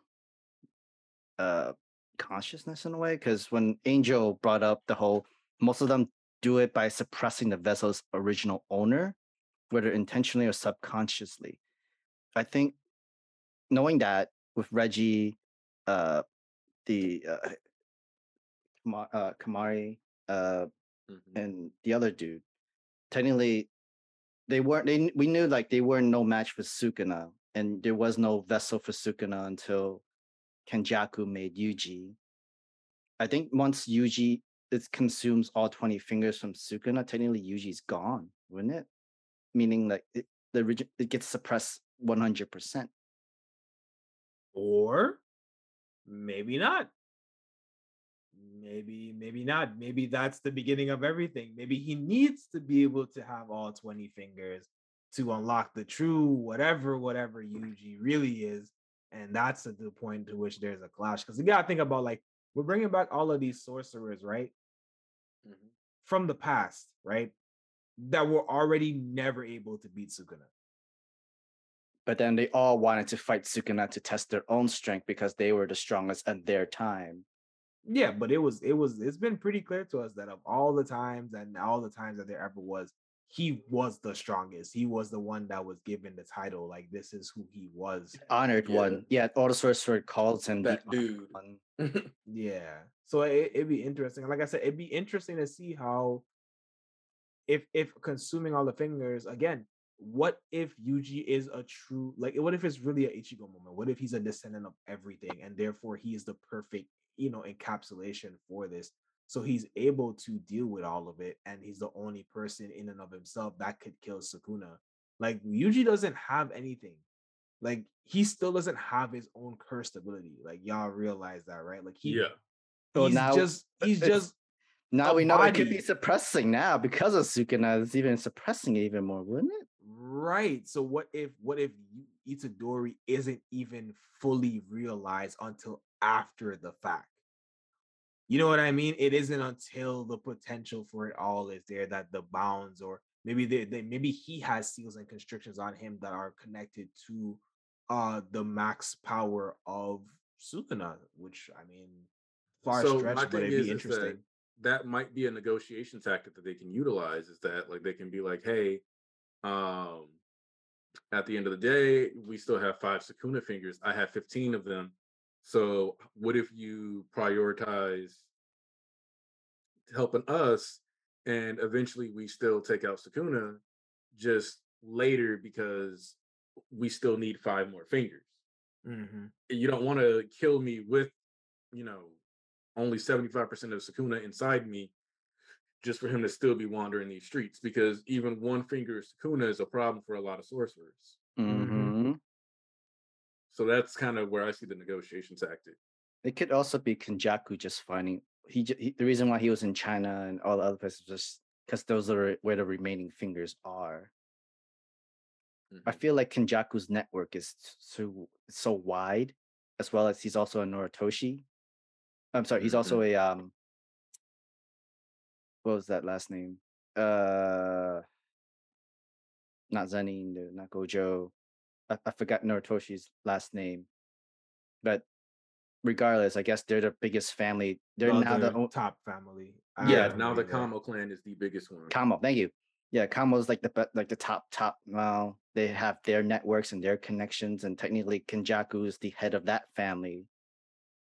There's a good chance that the day before, where they tell Noritoshi he kicked out Noritoshi from the family, is when he was just back in order to get the research and knowledge of where the other remaining fingers of Sukuna was. It's a shame that Noritoshi can't just leave the games, though, which I feel like as soon as they get the ability to leave, he's going to get out, just because what reason does he have to be doing all this anymore? I wouldn't be trying to deal with Jujutsu Society like that. Like, I think he kind of gave up on everything, and he might as well. He still has his friends, and he was just willing to suicide himself for Maki and them and stuff like that. Yeah. So that's really the only thing. His only motivation is just that let me be the stepping stone for everybody else, kind of thing. Which very bad mentality to have. Yeah, but no, not a healthy spot. Not a healthy spot. Especially when like unexpectedly known that his mom really does miss him and wants him back and all that shit like that. But I think he continues the game is because he feels like himself that he has nothing left to live for, kind of thing. And if he can be a stepping stone for his friends, let it be this and stuff like that.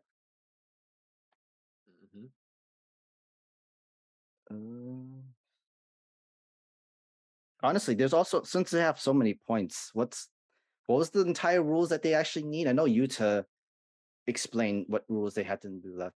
One was to exchange points. One was to be a figure to in and out of the game. The exchange points so that no one dies. Movement, communication, preservation of life.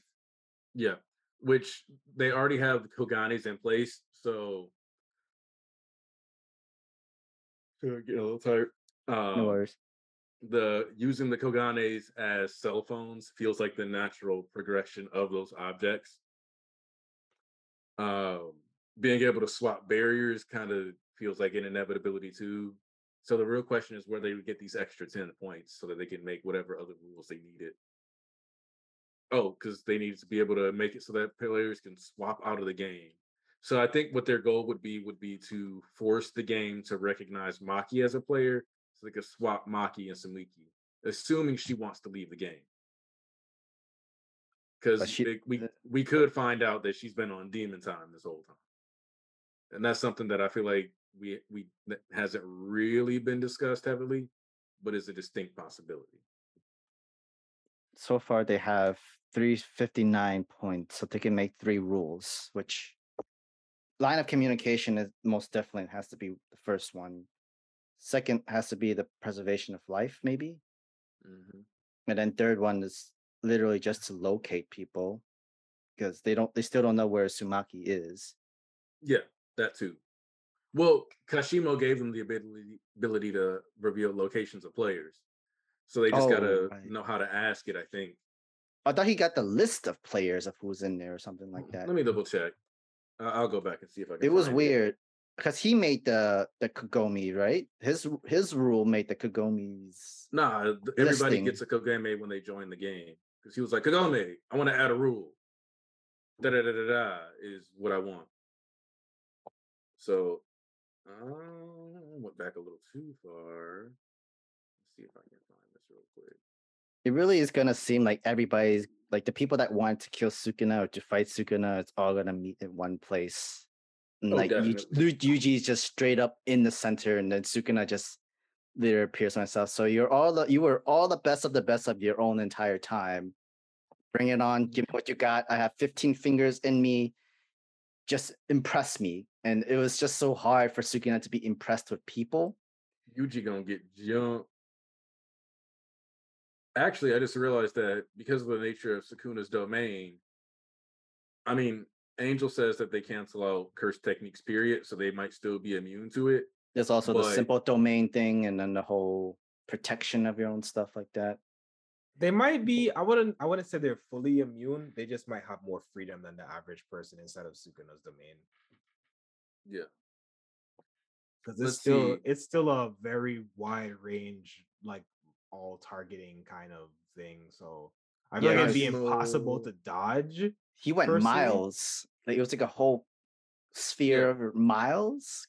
Okay, so back in chapter 158, the Kagome pops up over Yuji's head and it's like ring ring ring. A player has added a new rule to the culling game. Rule 9: players shall have access to information on other players such as name, points, number of rules added in current colony. Okay, so they don't have like exact location, but they do know where any player is that they choose to look up, more or less. Actually, we don't even know if Sumaki participate in the game. That's how you know if it's on the list or not, too.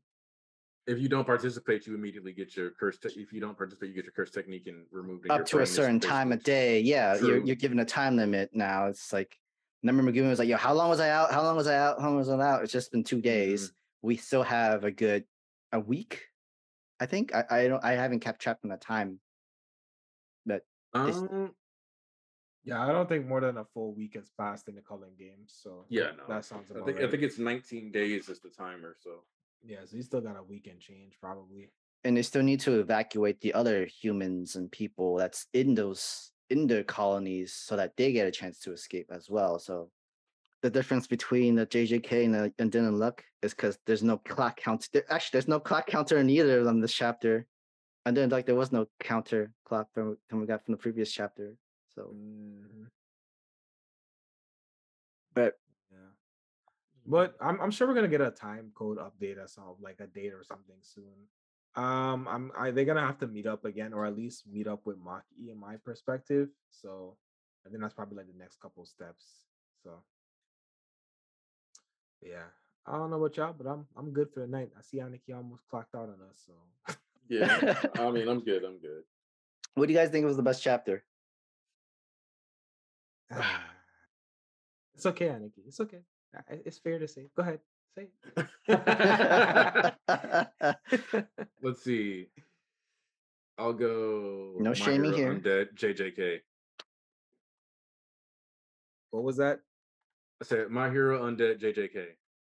But That's I fair. think Undead might have been skewed for me a little because somebody was like, Undead Unluck is like the chapter of the week. And then I read it and I was like, this was good, but I think it gained points for me because I thought of the theory of like Luna's like boss. It helped increased it. But I think the reveal of Deku's final all for one quirk. Yeah. Is what gave it the extra push. Because now we don't have to think about the mysteries of all of Deku's quirks anymore. We don't have to worry about time travel Bakugo. We don't have to play the guessing game as to what's his next quirk. We can just focus on the applications of it and how the fight is going to go because of it, you know? So I think it makes it a lot easier to be like, all right, now we just need to focus on like the narrative beats. And the only weird thing that I'll say that I've thought about is that now that we've got hard confirmation that he can infuse different aspects of his quirk with other quirks, I'm curious to see if the smoke screen quirk is going to do what I think it is going to do, which is allow him to have other people breathe in the smoke screen and get imbued with different power levels or like Fajin energy or something like that. It could also be just the last resort, even though you can't, if you don't finish in within the 5 minutes, I guess you go full paralyze, like our own Luffy doing all his gears and needs a couple of minutes in order for him to get back up on his feet at least. And I guess the smoke can just be used to do the whole distraction. But I definitely can see the whole entire flying base touching ground. Oh, definitely. Feel like that's inevitable. Kenny? I will have to go My Hero Kaiju number 8 and the others. Yeah, I think My Hero was definitely the chapter of the week. I really appreciated what I got from Kaiju number 8, so I'm gonna give it a little nudge. And then yeah. The coolest moment was definitely, from an emotional standpoint, was definitely rebellion and infusing all of the revenge. That was definitely like the coolest moment, but like of everything, I think it was definitely My Hero, and then I think it would be Kaiju number 8 right behind.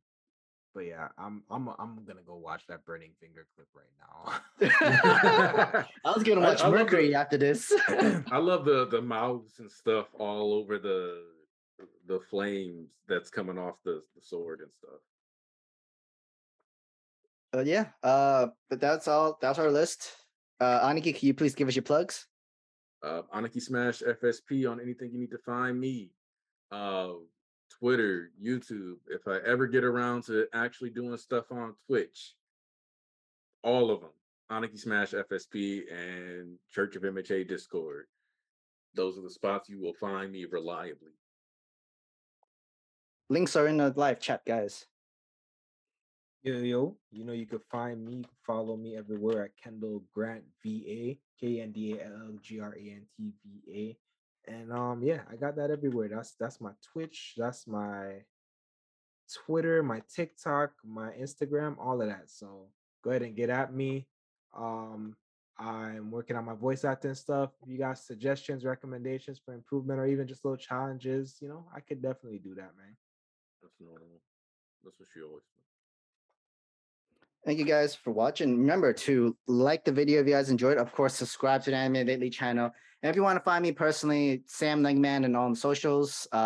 Mostly I'm more active on Twitter, sometimes in Discord, sometimes here and there. But yeah, thank you guys for watching. I hope you guys enjoy another episode of Shonen Ronin. We will let you guys know if we will go live on a Monday with the chapters on there. But I still blame Sukuna. Regardless, peace.